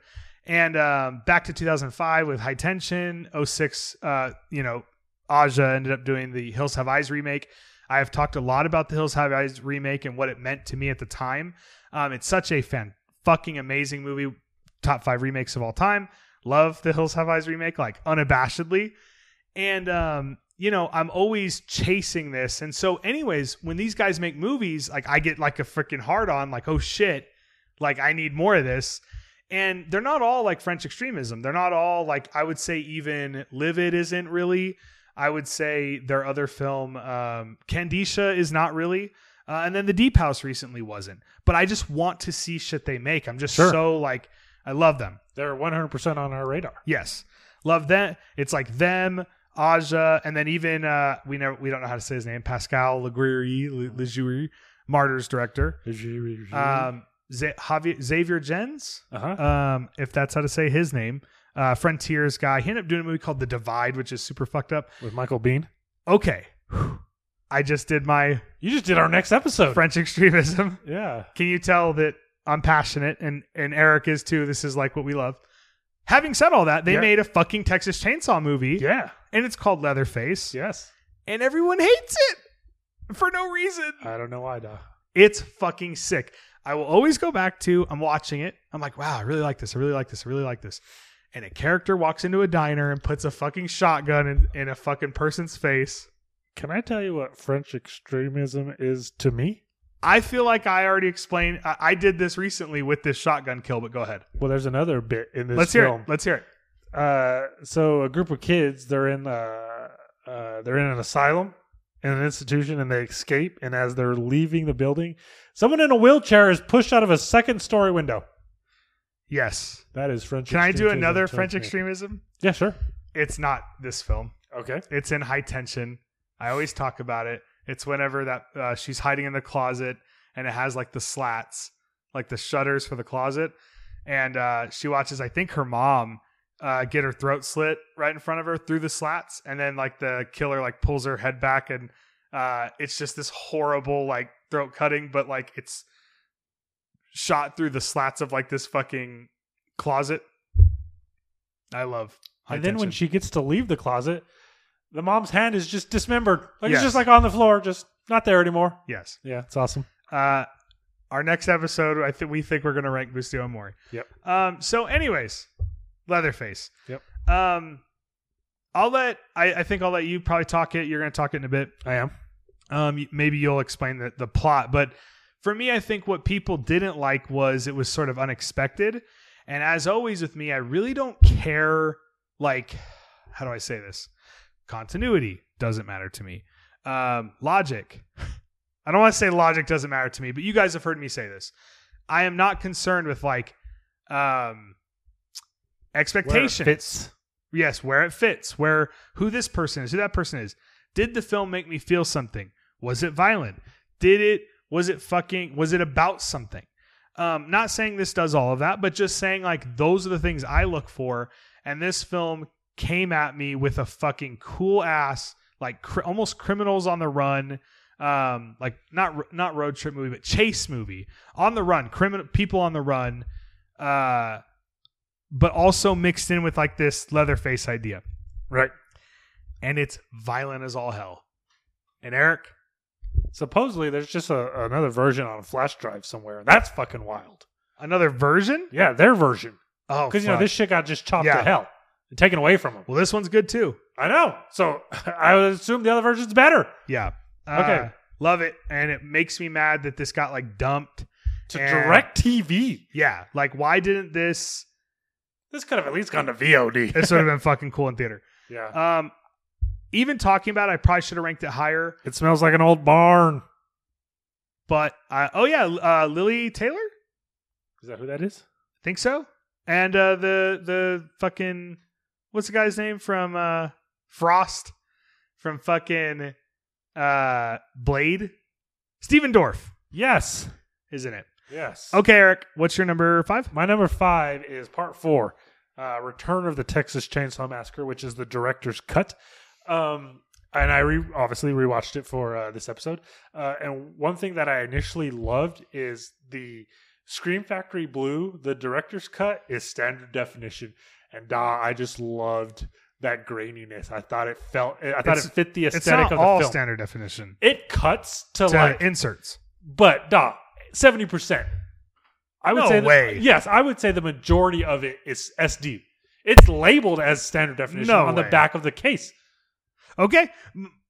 My opinion. I mean, didn't you just rewatch it yes, yourself? 70% was 1080p, and then 30% was fucking VHS footage. I thought it was grainy as hell, and I was loving it. It's only 8 minutes longer, and you're saying 70% I'm saying is VHS 70% of it Okay, go ahead, Eric. is SD. Like I said, it's labeled on the case as SD. Anyways, No, okay. Whatever. It's labeled as SD inserts. It's not labeled as SD. I'd put money on it if I had to. Well, we'll look after. Okay, so Return of the Texas Chainsaw Massacre, the version I watched, is Kim Hinkle's first time at directing one of these bad boys. He wrote the original with Tobe Hooper. And, He's like the creator of the character almost. right? And this one finds 4 kids who are all dealing with personal issues. It's prom night. I watched a making of this film, and Kim Hinkle says, "What's more American than kids on prom night?" Yeah, I watched part of that. Yeah, I couldn't make it through. Me either. So they get into a car wreck in the woods, and then they quickly run afoul of Leatherface and his whole family. And at first, I feel like I want to say, fuck this movie. Just that setup kind of feels generic. This is the 4th go around, right? But I feel like when we finally get the kids to the house, it really starts to pick up. I like kind of, I think, I was talking so much about how I like the depiction of Leatherface in the new film. I think I kind of feel that way about the depiction of Leatherface in this film. I like how he's like rocking the camouflage jacket. He's got the long hair. One huge change to me is not only is he wearing, somebody's face, he's wearing somebody's body. There's that part at the end where he's like in a dress and he has tits. Yes. And you can see that he's wearing like somebody's body suit. And I thought that was a great extension of the character. Yeah. I also like how there's this idea that like the family is like having to do this. Like it's their job to produce these scares to keep us entertained. Yes. Which, yeah. I mean, on a meta level, I enjoy it. On a like movie, like film level, it's bullshit. But on a meta level, I was like, oh, Cabin in the Woods, okay. And I'm kind of confused why you didn't like it on the TCM level. The depiction of the house is just like so fucking nasty. This is going to sound awful. Okay. So I apologize for this description. Okay. But I really liked like Matthew McConaughey fucking with Renee Zellweger. Uh-huh. Like how unhinged he gets. Yes. Like kind of like, I don't even want to say what he's doing, but just like grabbing her and shit. He felt dangerous. Like his character felt dangerous because his performance was so unhinged. So I was like, whoa, like holy shit. So I do like elements of it. There's a part where he just starts chanting his name. Do you remember that? Vilmer! Oh, and there's also get her leather, get her leather. That's so fucking good. Yeah. Get her leather. I think there's like really good chase scene in this, dog. There's like the part where he like chases her like up onto the roof. There's like that part where he like bursts out of like that glass wall. Yep. And then at the very end when she's trying to get away with that old couple in the RV and Leatherface is just standing in the back of the pickup as Vilmer's driving it. I'm into all that, dog. I think that there's a bigger meaning in this film that we're missing. I think elements of it I liked a lot. Like I said, their performance is great, but a lot of the film is them walking around in the woods aimlessly. But when they get to the house, dog, that's when I think it really... I agree. Kicks in. So yeah, I like the family. I like what Kim Hinkle was trying to say with the meta aspect of the story. I feel like I like this one more every time I've seen it. Wow. Yeah. I think I have a pet peeve of like extended sequences of walking through the woods in the dark. And that's how this film is for like the first 40 minutes. Yeah. So I think it just like rubbed me the wrong way initially. But yes, I mean, I totally agree. And like when I say Renee Zellweger running full speed barefoot in a dress, I don't just mean like in a shitty like aesthetic way. I mean like she is like fucking going for it. And she is great in this movie. And I really like her arc where how she kind of goes from like the abused nerdy I will. I'm glad you brought that up. I did want to say to like she's no longer even afraid of it. I did want to say that the director's cut adds that element of her father abuses her, and I do think that like watching it, I was like, wow, this film would read completely different without that. Right. And that is an insert. Yeah, like when the film starts, they're already at just that prompt. Yeah. Yeah. So I think that does help the film a lot because it has her arc is much better Right. Laid out. Because it goes from, abuse to I ain't taking your shit no more. Yes. And I'm super into that. Yeah. Kind of a theme in this franchise. Yeah. Okay, so that was my number 5. What's your 4, Da? Well, my number 4 is a film we've already talked about, so I'm not going to go on about it. Okay. It's a remake. Okay. I feel odd, right? Like, because I'm ranking the 2003 remake this high. But, man, I'll tell you this. Okay. There's nothing better in horror than picking up the hitchhiker girl, her taking the gun out of her crotch, and putting it in her mouth, blowing her brains out, and the camera goes all the way. One of the best camera movements and shots in movie history goes all the way through her skull, all the way out the back window in one shot. And I'll be honest with you, Eric. I'm being honest. On me. Please be. The film I'm giving it a lot more credit just for that shot. I'm with you. Because when I think of that opening is good. When I think of the remake, I think of one of the coolest shots in movie history. And so, unfortunately, yes, the rest of the film isn't like the greatest thing ever, but I do think it's good. I think it's cool. It's like ultimate Texas Chainsaw Massacre, which I've said. I like the part when I don't even know what the character's supposed to be. He's the man in the wheelchair. Yes. And he's like trying to rouse Leatherface. And he's like got his cane. Yeah. And he's like hitting the floor. And I forget exactly what he says, but he's like, come get some or something like that. And he's like pounding it. That's pretty tight. This does have some violence that's insane.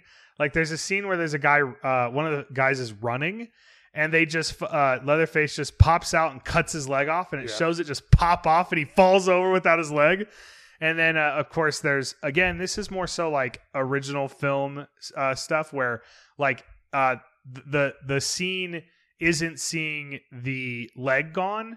It's more about that he's putting salt on like the paper and then like putting salt on his wound, which is more like the original film, where it's less about like the carnage and more about the feeling of the carnage. So like it does have stuff. It has Jessica Biel walking around looking great. There's the part where Jessica Biel sees Leatherface turn around and he's wearing her boyfriend's face. That's pretty gnarly. That's pretty good. Where it's just like a shocking moment for her. Yeah, I think we feel it too. But I will say, ultimately, I think the best Texas Chainsaw Massacre remake is actually my next favorite film. My third. So why don't you tell us your 4? Before we do that, can I pee? Yes. All right, I'm sorry. But we're back with King is number 4. I think we were on your number 4 because I just talked mine. Eric's number 4. Oh, my number 4. Because I just talked the remake. Honestly, I feel bad it's this low, but it's part 2. And I think what turns That's sad, Eric. Yeah, is it higher? Yeah. Okay, and I think for me, it's the comedy doesn't always work. Sure. For me, it's too long. It's a bit too long, even at only an hour 40. I kind of feel like this is Romero's Survival of the Dead, where sure. I don't know. We don't need that humor. I'll tell you what though. Whenever the jump scare, whenever we first see Leatherface, that gets me like every time somehow. The whole like scene down the bridge with them like in the truck, Nick the Prick and Buzz, and they have the fucking what is it called? The body. There's a name for it. Nubbins. Thank you. That's like iconic. That is so good. So good. That opening is amazing. I'm going to say this is the best family out of all the families. Bill Moseley, Chop Top. I love the small businessman always gets it in the ass. Or I really burnt my beans on that one. I really like Stretch. I love Stretch too. I like LG. Yep.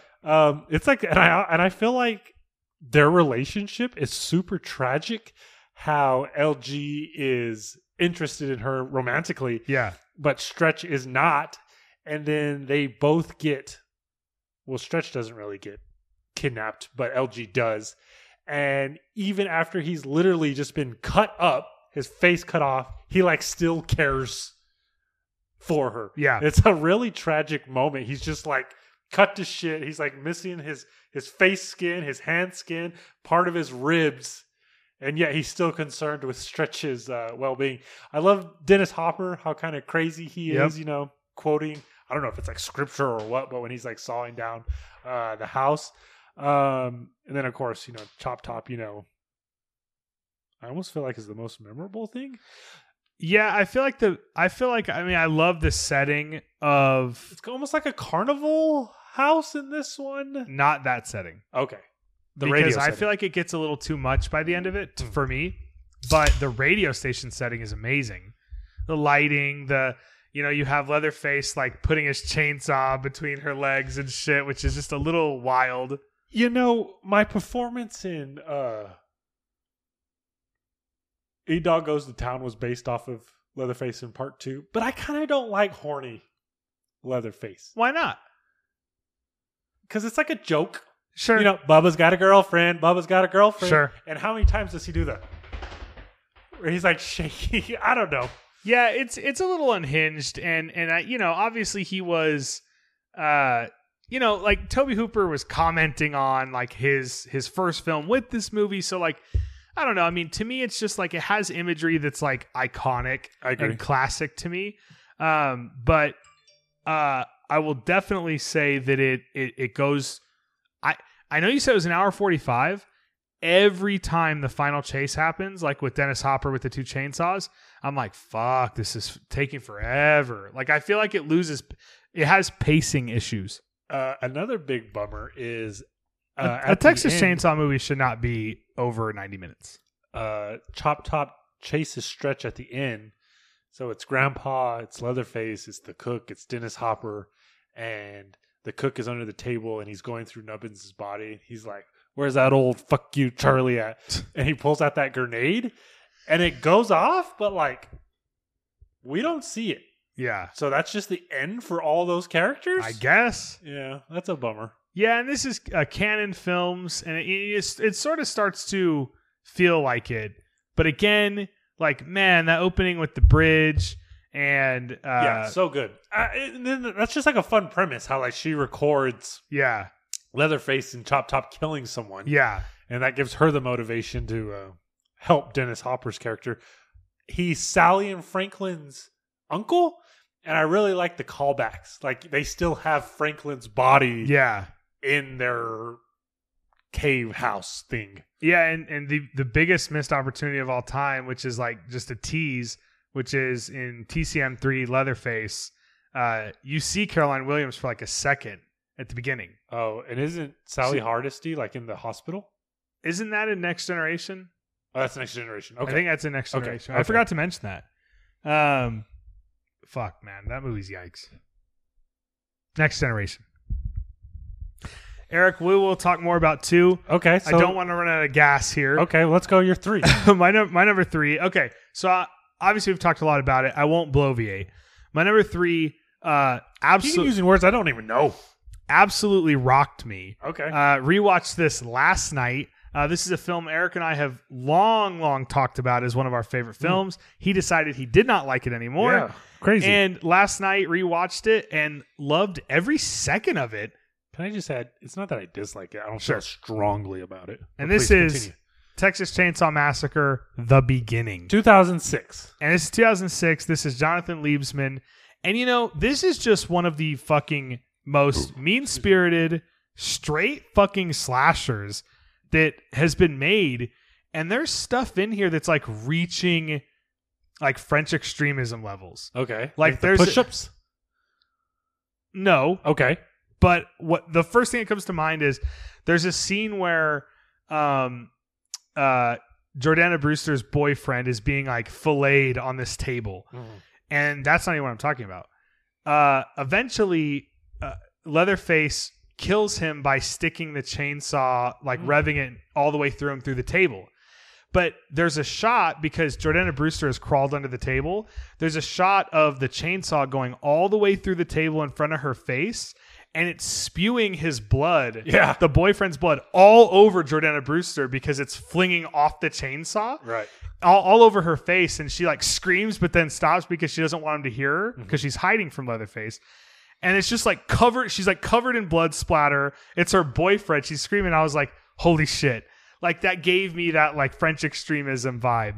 And then of course just the downtroddenness of like, this is a film that no one survives in. Yeah.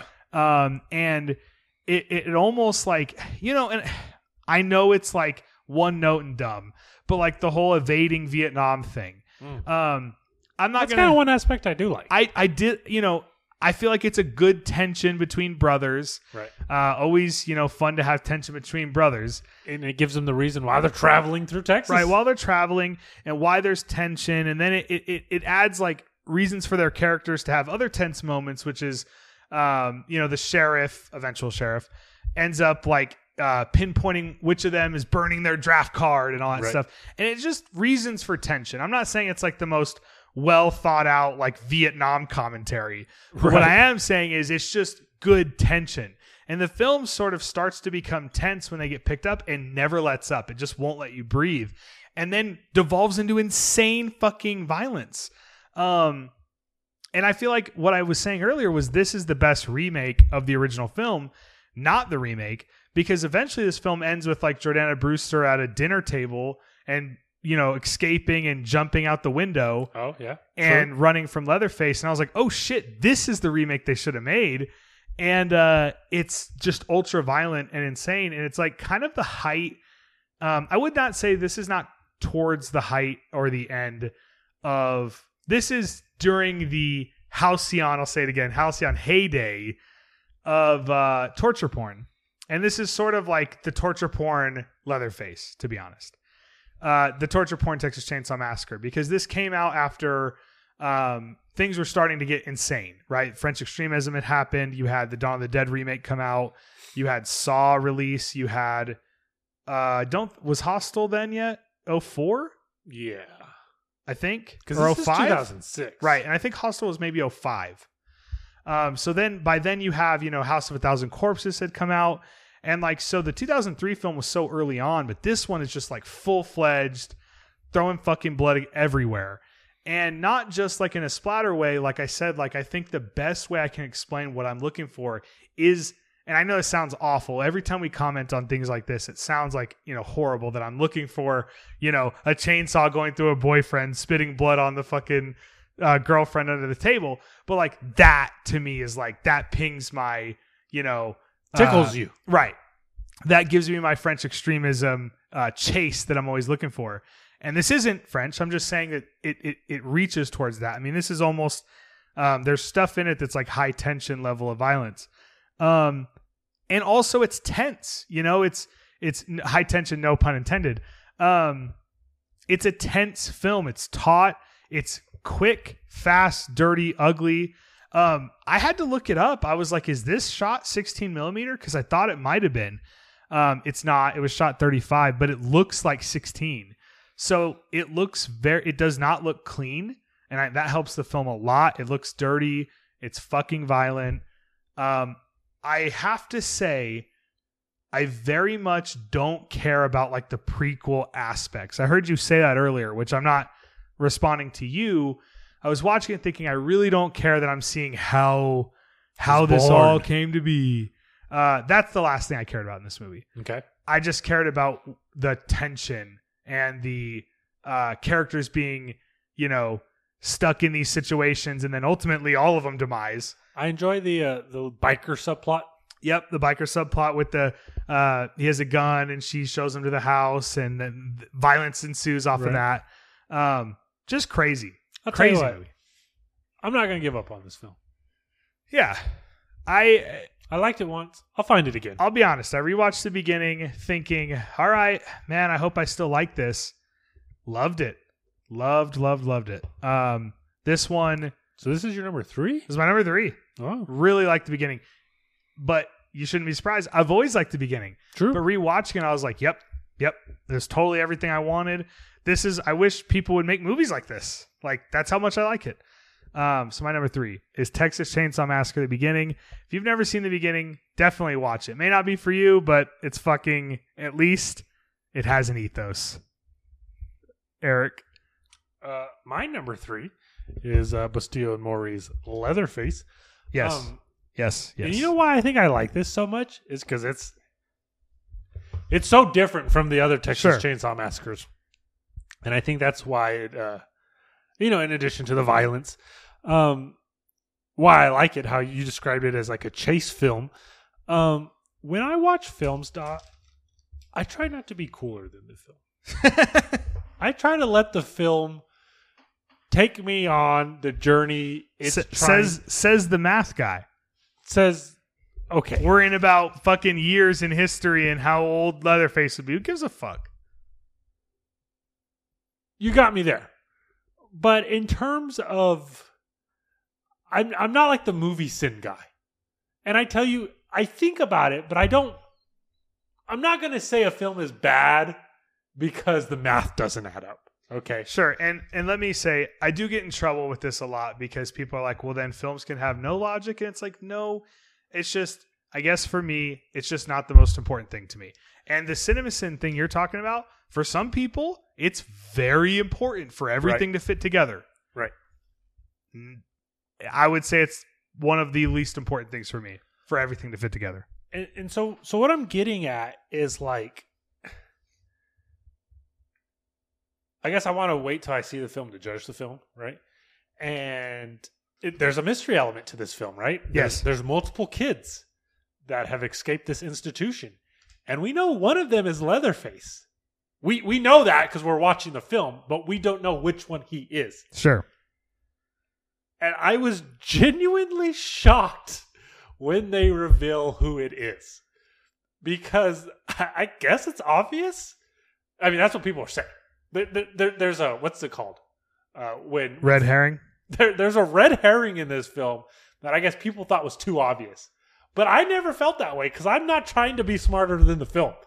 So whenever it finally delivered on who it was, I was like genuinely surprised.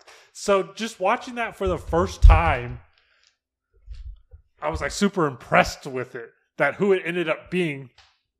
I kind of have a little issue with it because he's like a hero for the rest of the film. Sure. But then upon rewatches, it's just the violence. I like who made the film. I like Stephen Dorff's maniacal sheriff. Yep. You know, he's equally as dangerous as... I think her name's Lily Taylor. She's the mom in The Conjuring. Right. I love that we see a young Nubbins. I love that we see a young Cook. That's awesome because this is supposed to be a prequel. Yes. To the original film. Ike and his girlfriend, they seem super dangerous. The violence in the film makes it dangerous. So for me, it was a surprising mystery that I love the violence in. Totally agree. Yeah. Totally agree. That doesn't feel like TCM. If I, part of me wishes I'd put it above the remake. The remake just, it has that opening scene and that history that I explained. Yes. And if Leatherface had that, it probably would have gone higher. But I couldn't agree more. I mean, it's funny because I feel like you really like the 2022 and... I guess I like the newer shit, though. Well, I'm getting to that. Sans 2 and 3. Sure. Well, hang on. 3 and 4, excuse me. So you really like the 2022. Yes. Leatherface. Yes. And I'm missing something. But I really like Leatherface and The Beginning. Yes. And I guess the reason why am I saying that? It took me forever to say. It's kind of funny because they're kind of the unconventional ones. Right. Well, I'm sorry, the unconventional picks, right? Right. They're sort of not what everyone else would want. When I told Dana we were doing this, he said 1 and 2 or you're 1 and 2, right? And I was like, no. He actually asked me to quote him on this episode. Please continue talking. He doesn't listen to the fucking podcast. I know, but yet. I think he's lying. I think he does listen. What the fuck else would... If he wants to be quoted, huh? Yeah, no shit. Hello, Dana. I know you're listening. I'm looking for your text right now, Dana. Boy, we sure do text some bullshit. Dana is Eric's secret best friend, but he says it's Andrew. And he is a character on the podcast, but has never listened, apparently. Don't let me hold you up, dog. Keep going. Well, Eric, are you done talking about Leatherface? I am. I'll do mine. Oh. Go ahead. You just ranked TCM 2022 so high because you bought that shirt and you don't want to regret your purchase. I like that. That's funny. That's funny. Okay. My number 2. Your number 2. My number 2 is, so we're gonna my final 2, we're gonna set them up and knock them down. Set him up, knock him down, dog. Let's get this shit over with. My number 2 is Texas Chainsaw Massacre 2 by Tobe Hooper.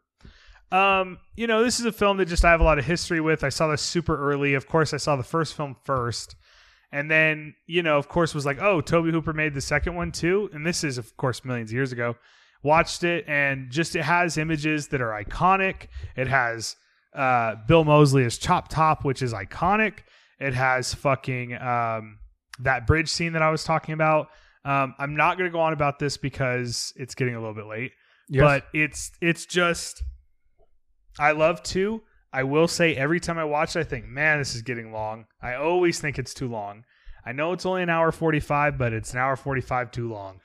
So I wish it was more like 90 minutes, tightened up. I feel like the chase always drags on too long. Aside from that, it's basically a perfect movie. So I love 2. And 2 is 2. It's like the easiest. 2 is 2. Yeah, I mean, I'll be honest. I'm definitely more passionate. If I had to, here you go. Okay. I'll pick my passion films. Okay? Pick your passion My films. TCM passions. You ready? Yes. Texas Chainsaw Massacre, Tobe Hooper. Texas Chainsaw Massacre, The Beginning, and Leatherface. I'm passionate about those 3. I like everything else, and I'm bummed that I have 2 so low. It's number I love 4. 2. I love 2. It's weird? The Scream Factory Blu-ray is like out of print. Yeah, it's like $140 now. Yeah, like of course we both have it, right? Mm-hmm. But like I bought it at fucking Hastings for like $20. I think I bought it when Hastings was going out of business. Yeah, no surprise there. Yeah. So my number 2 is 2. That's why Hastings went out of business. Yeah. We talked it a lot. So Eric, what's your 2? Okay, so we don't have to talk it at all. My number 2 is the 2022 film. No, so your number 2 is Tobe Hooper's Texas Chainsaw Massacre. Oh, fuck off, Joe. So obviously our number 1 each is the immortal classic. Yeah. The original 1974 film. I use this phrase a lot. Please, lay it on. So we, our number 1 is Texas Chainsaw Massacre, Tobe Hooper. Yep. And the thing is, like, I use this phrase a lot to say, like, this is like an earth-shattering, ground-shaking film. Mm-hmm. This is a film that you watch and, like, it grabs you, by the shoulders and fucking, won't let go and shakes you to your core. This is a film that feels like it was shot real.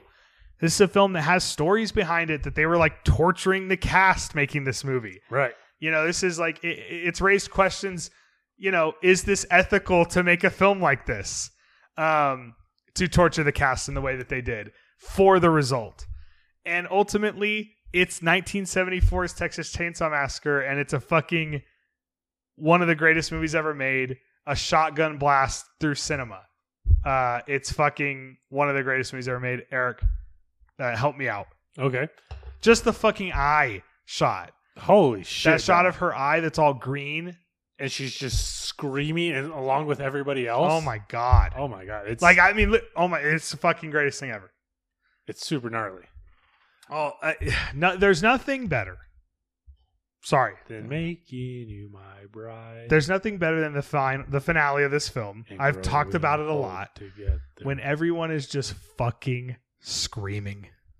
It's so fucking good, dog. It's so fucking good. It's so fucking good. The way Nubbins is just slicing her up. And then there's that shot of Leatherface running out the door. There's the swing shot of the butt. There's the fucking door slam. When he first comes on screen. Insane. Yeah. He hits him in the head and he's shaking on the ground. His boots are shaking on the ground. Fucking going into convulsions. Yeah. Pulls him through the door and slams the door. And that was cinema being knocked down in front of its face. Right. Like it's the greatest movie ever. It's easily one of the greatest fucking horror movies ever made. I don't know. I feel like a lot of things scare me as I'm watching them.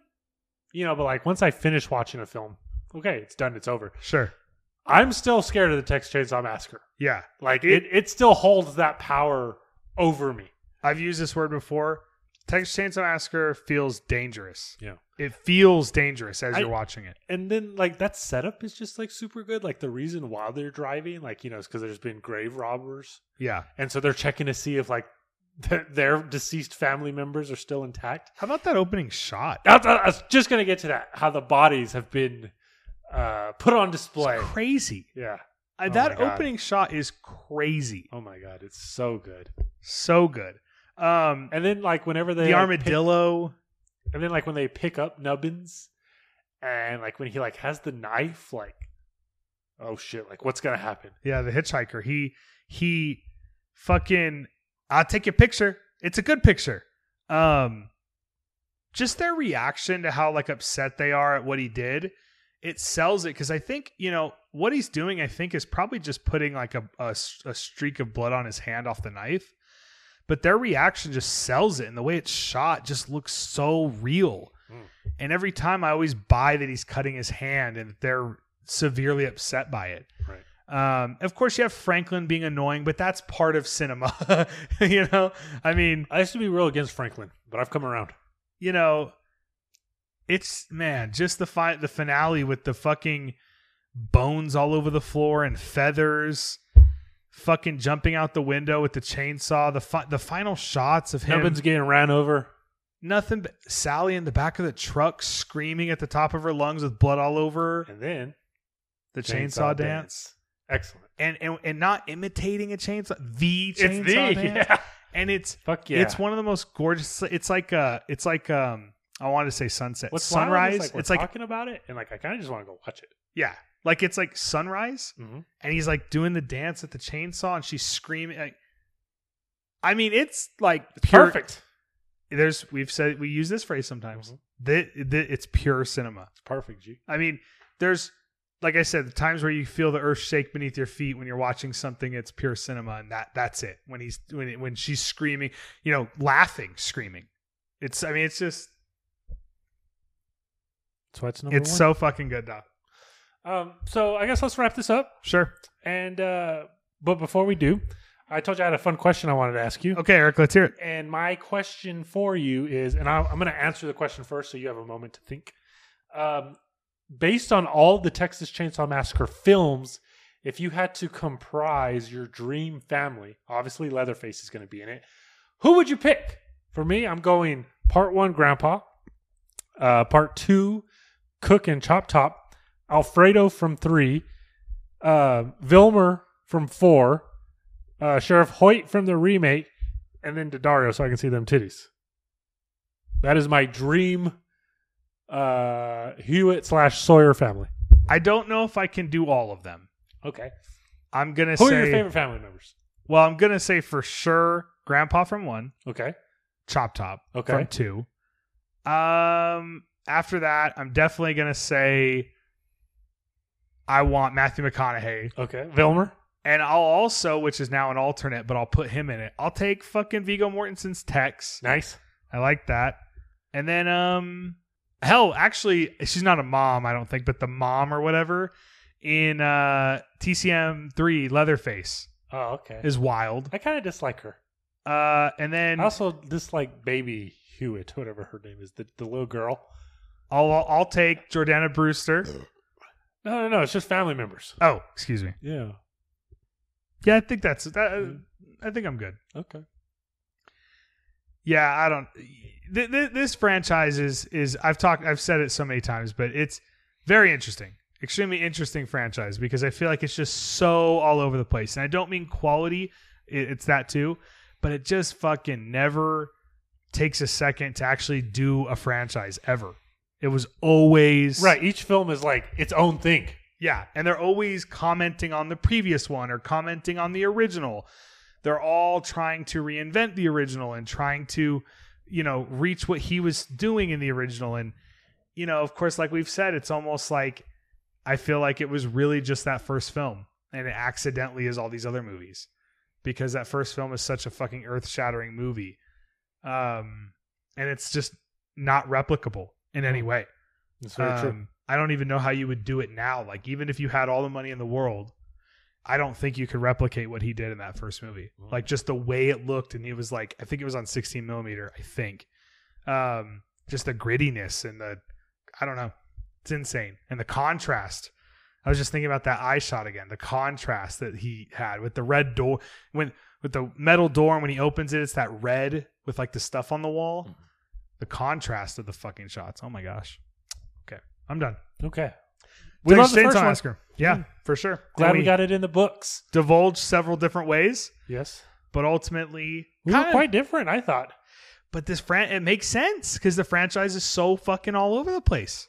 True. So, Texas Chainsaw Massacre. Texas Chainsaw Massacre. Hello, everyone. If you've reached the end of this 3-hour podcast, I told Eric, I was like, I don't think this has to be 3 hours. And guess what? It's 3 hours. It's 3 hours. We can't help it. We can't help it. And you know why? Because I've got to say a bunch of goddamn bullshit about fucking movies, Eric. Well, that's what the pot is. I was going to say, that's what the pot is. Yeah. All right. With that, what are we going to do on our next episode if you made it this far? We're going to do a ranked episode of Julian Maury and Alexander Bustillo films. And you haven't watched Livid yet? I've not watched Livid yet. Wow. What's tight is it's only 7 films, so this should be another walk in the park. Yep. I have the Inside Blu-ray if you want to borrow it. You won't. I didn't know Inside was on Blue. I've showed it to you. I have a Spanish release. I had no idea. It's awesome. You have to get it from Amazon Spain? E-Dog's holding it down with the Dimension Extreme. Well, I still have mine with the slipcover. Yeah. I'm an inside completist. Gotcha. And with that, thank you so much for listening to this episode of the podcast. We hope that you enjoyed our journey through 3 hours of Texas Chainsaw Massacre goodness. We hope you don't hate us for our discussion on the new film. Yeah. I hope that we were able to sort of navigate that because it's just tough because so many people hated it for all those other things. And we talked about it. I hope we were able to navigate that in some way. And we love you all. We hope that you don't disapprove. And with that, Eric. Until next time. Yeah, you can find us everywhere at Ghoul Squad FM. Yep. I did make us a cute little new link tree finally. Okay. So if you click the link on our Instagram, it's a page that shows a bunch of links. So it's like the shirt, the podcast on Spotify, Apple Podcasts, and then the Anchor.fm link to everything else. And the reason I did that is because I used to have it as the Anchor link, but the Anchor link, you had to click multiple buttons to get to the Apple Podcast link because now they're owned by Spotify. So I kind of split them all up. That way it's easier. One click. Click that link, and then you got them all there. Okay. You want a shirt? Buy a shirt. Links in our bio on Instagram at Ghoul Squad FM. We love you. Right, Eric? Some of you. And we'll see you next time on the Bustillo and Maury episode. And Ghouls you back off? Ghouls you back off.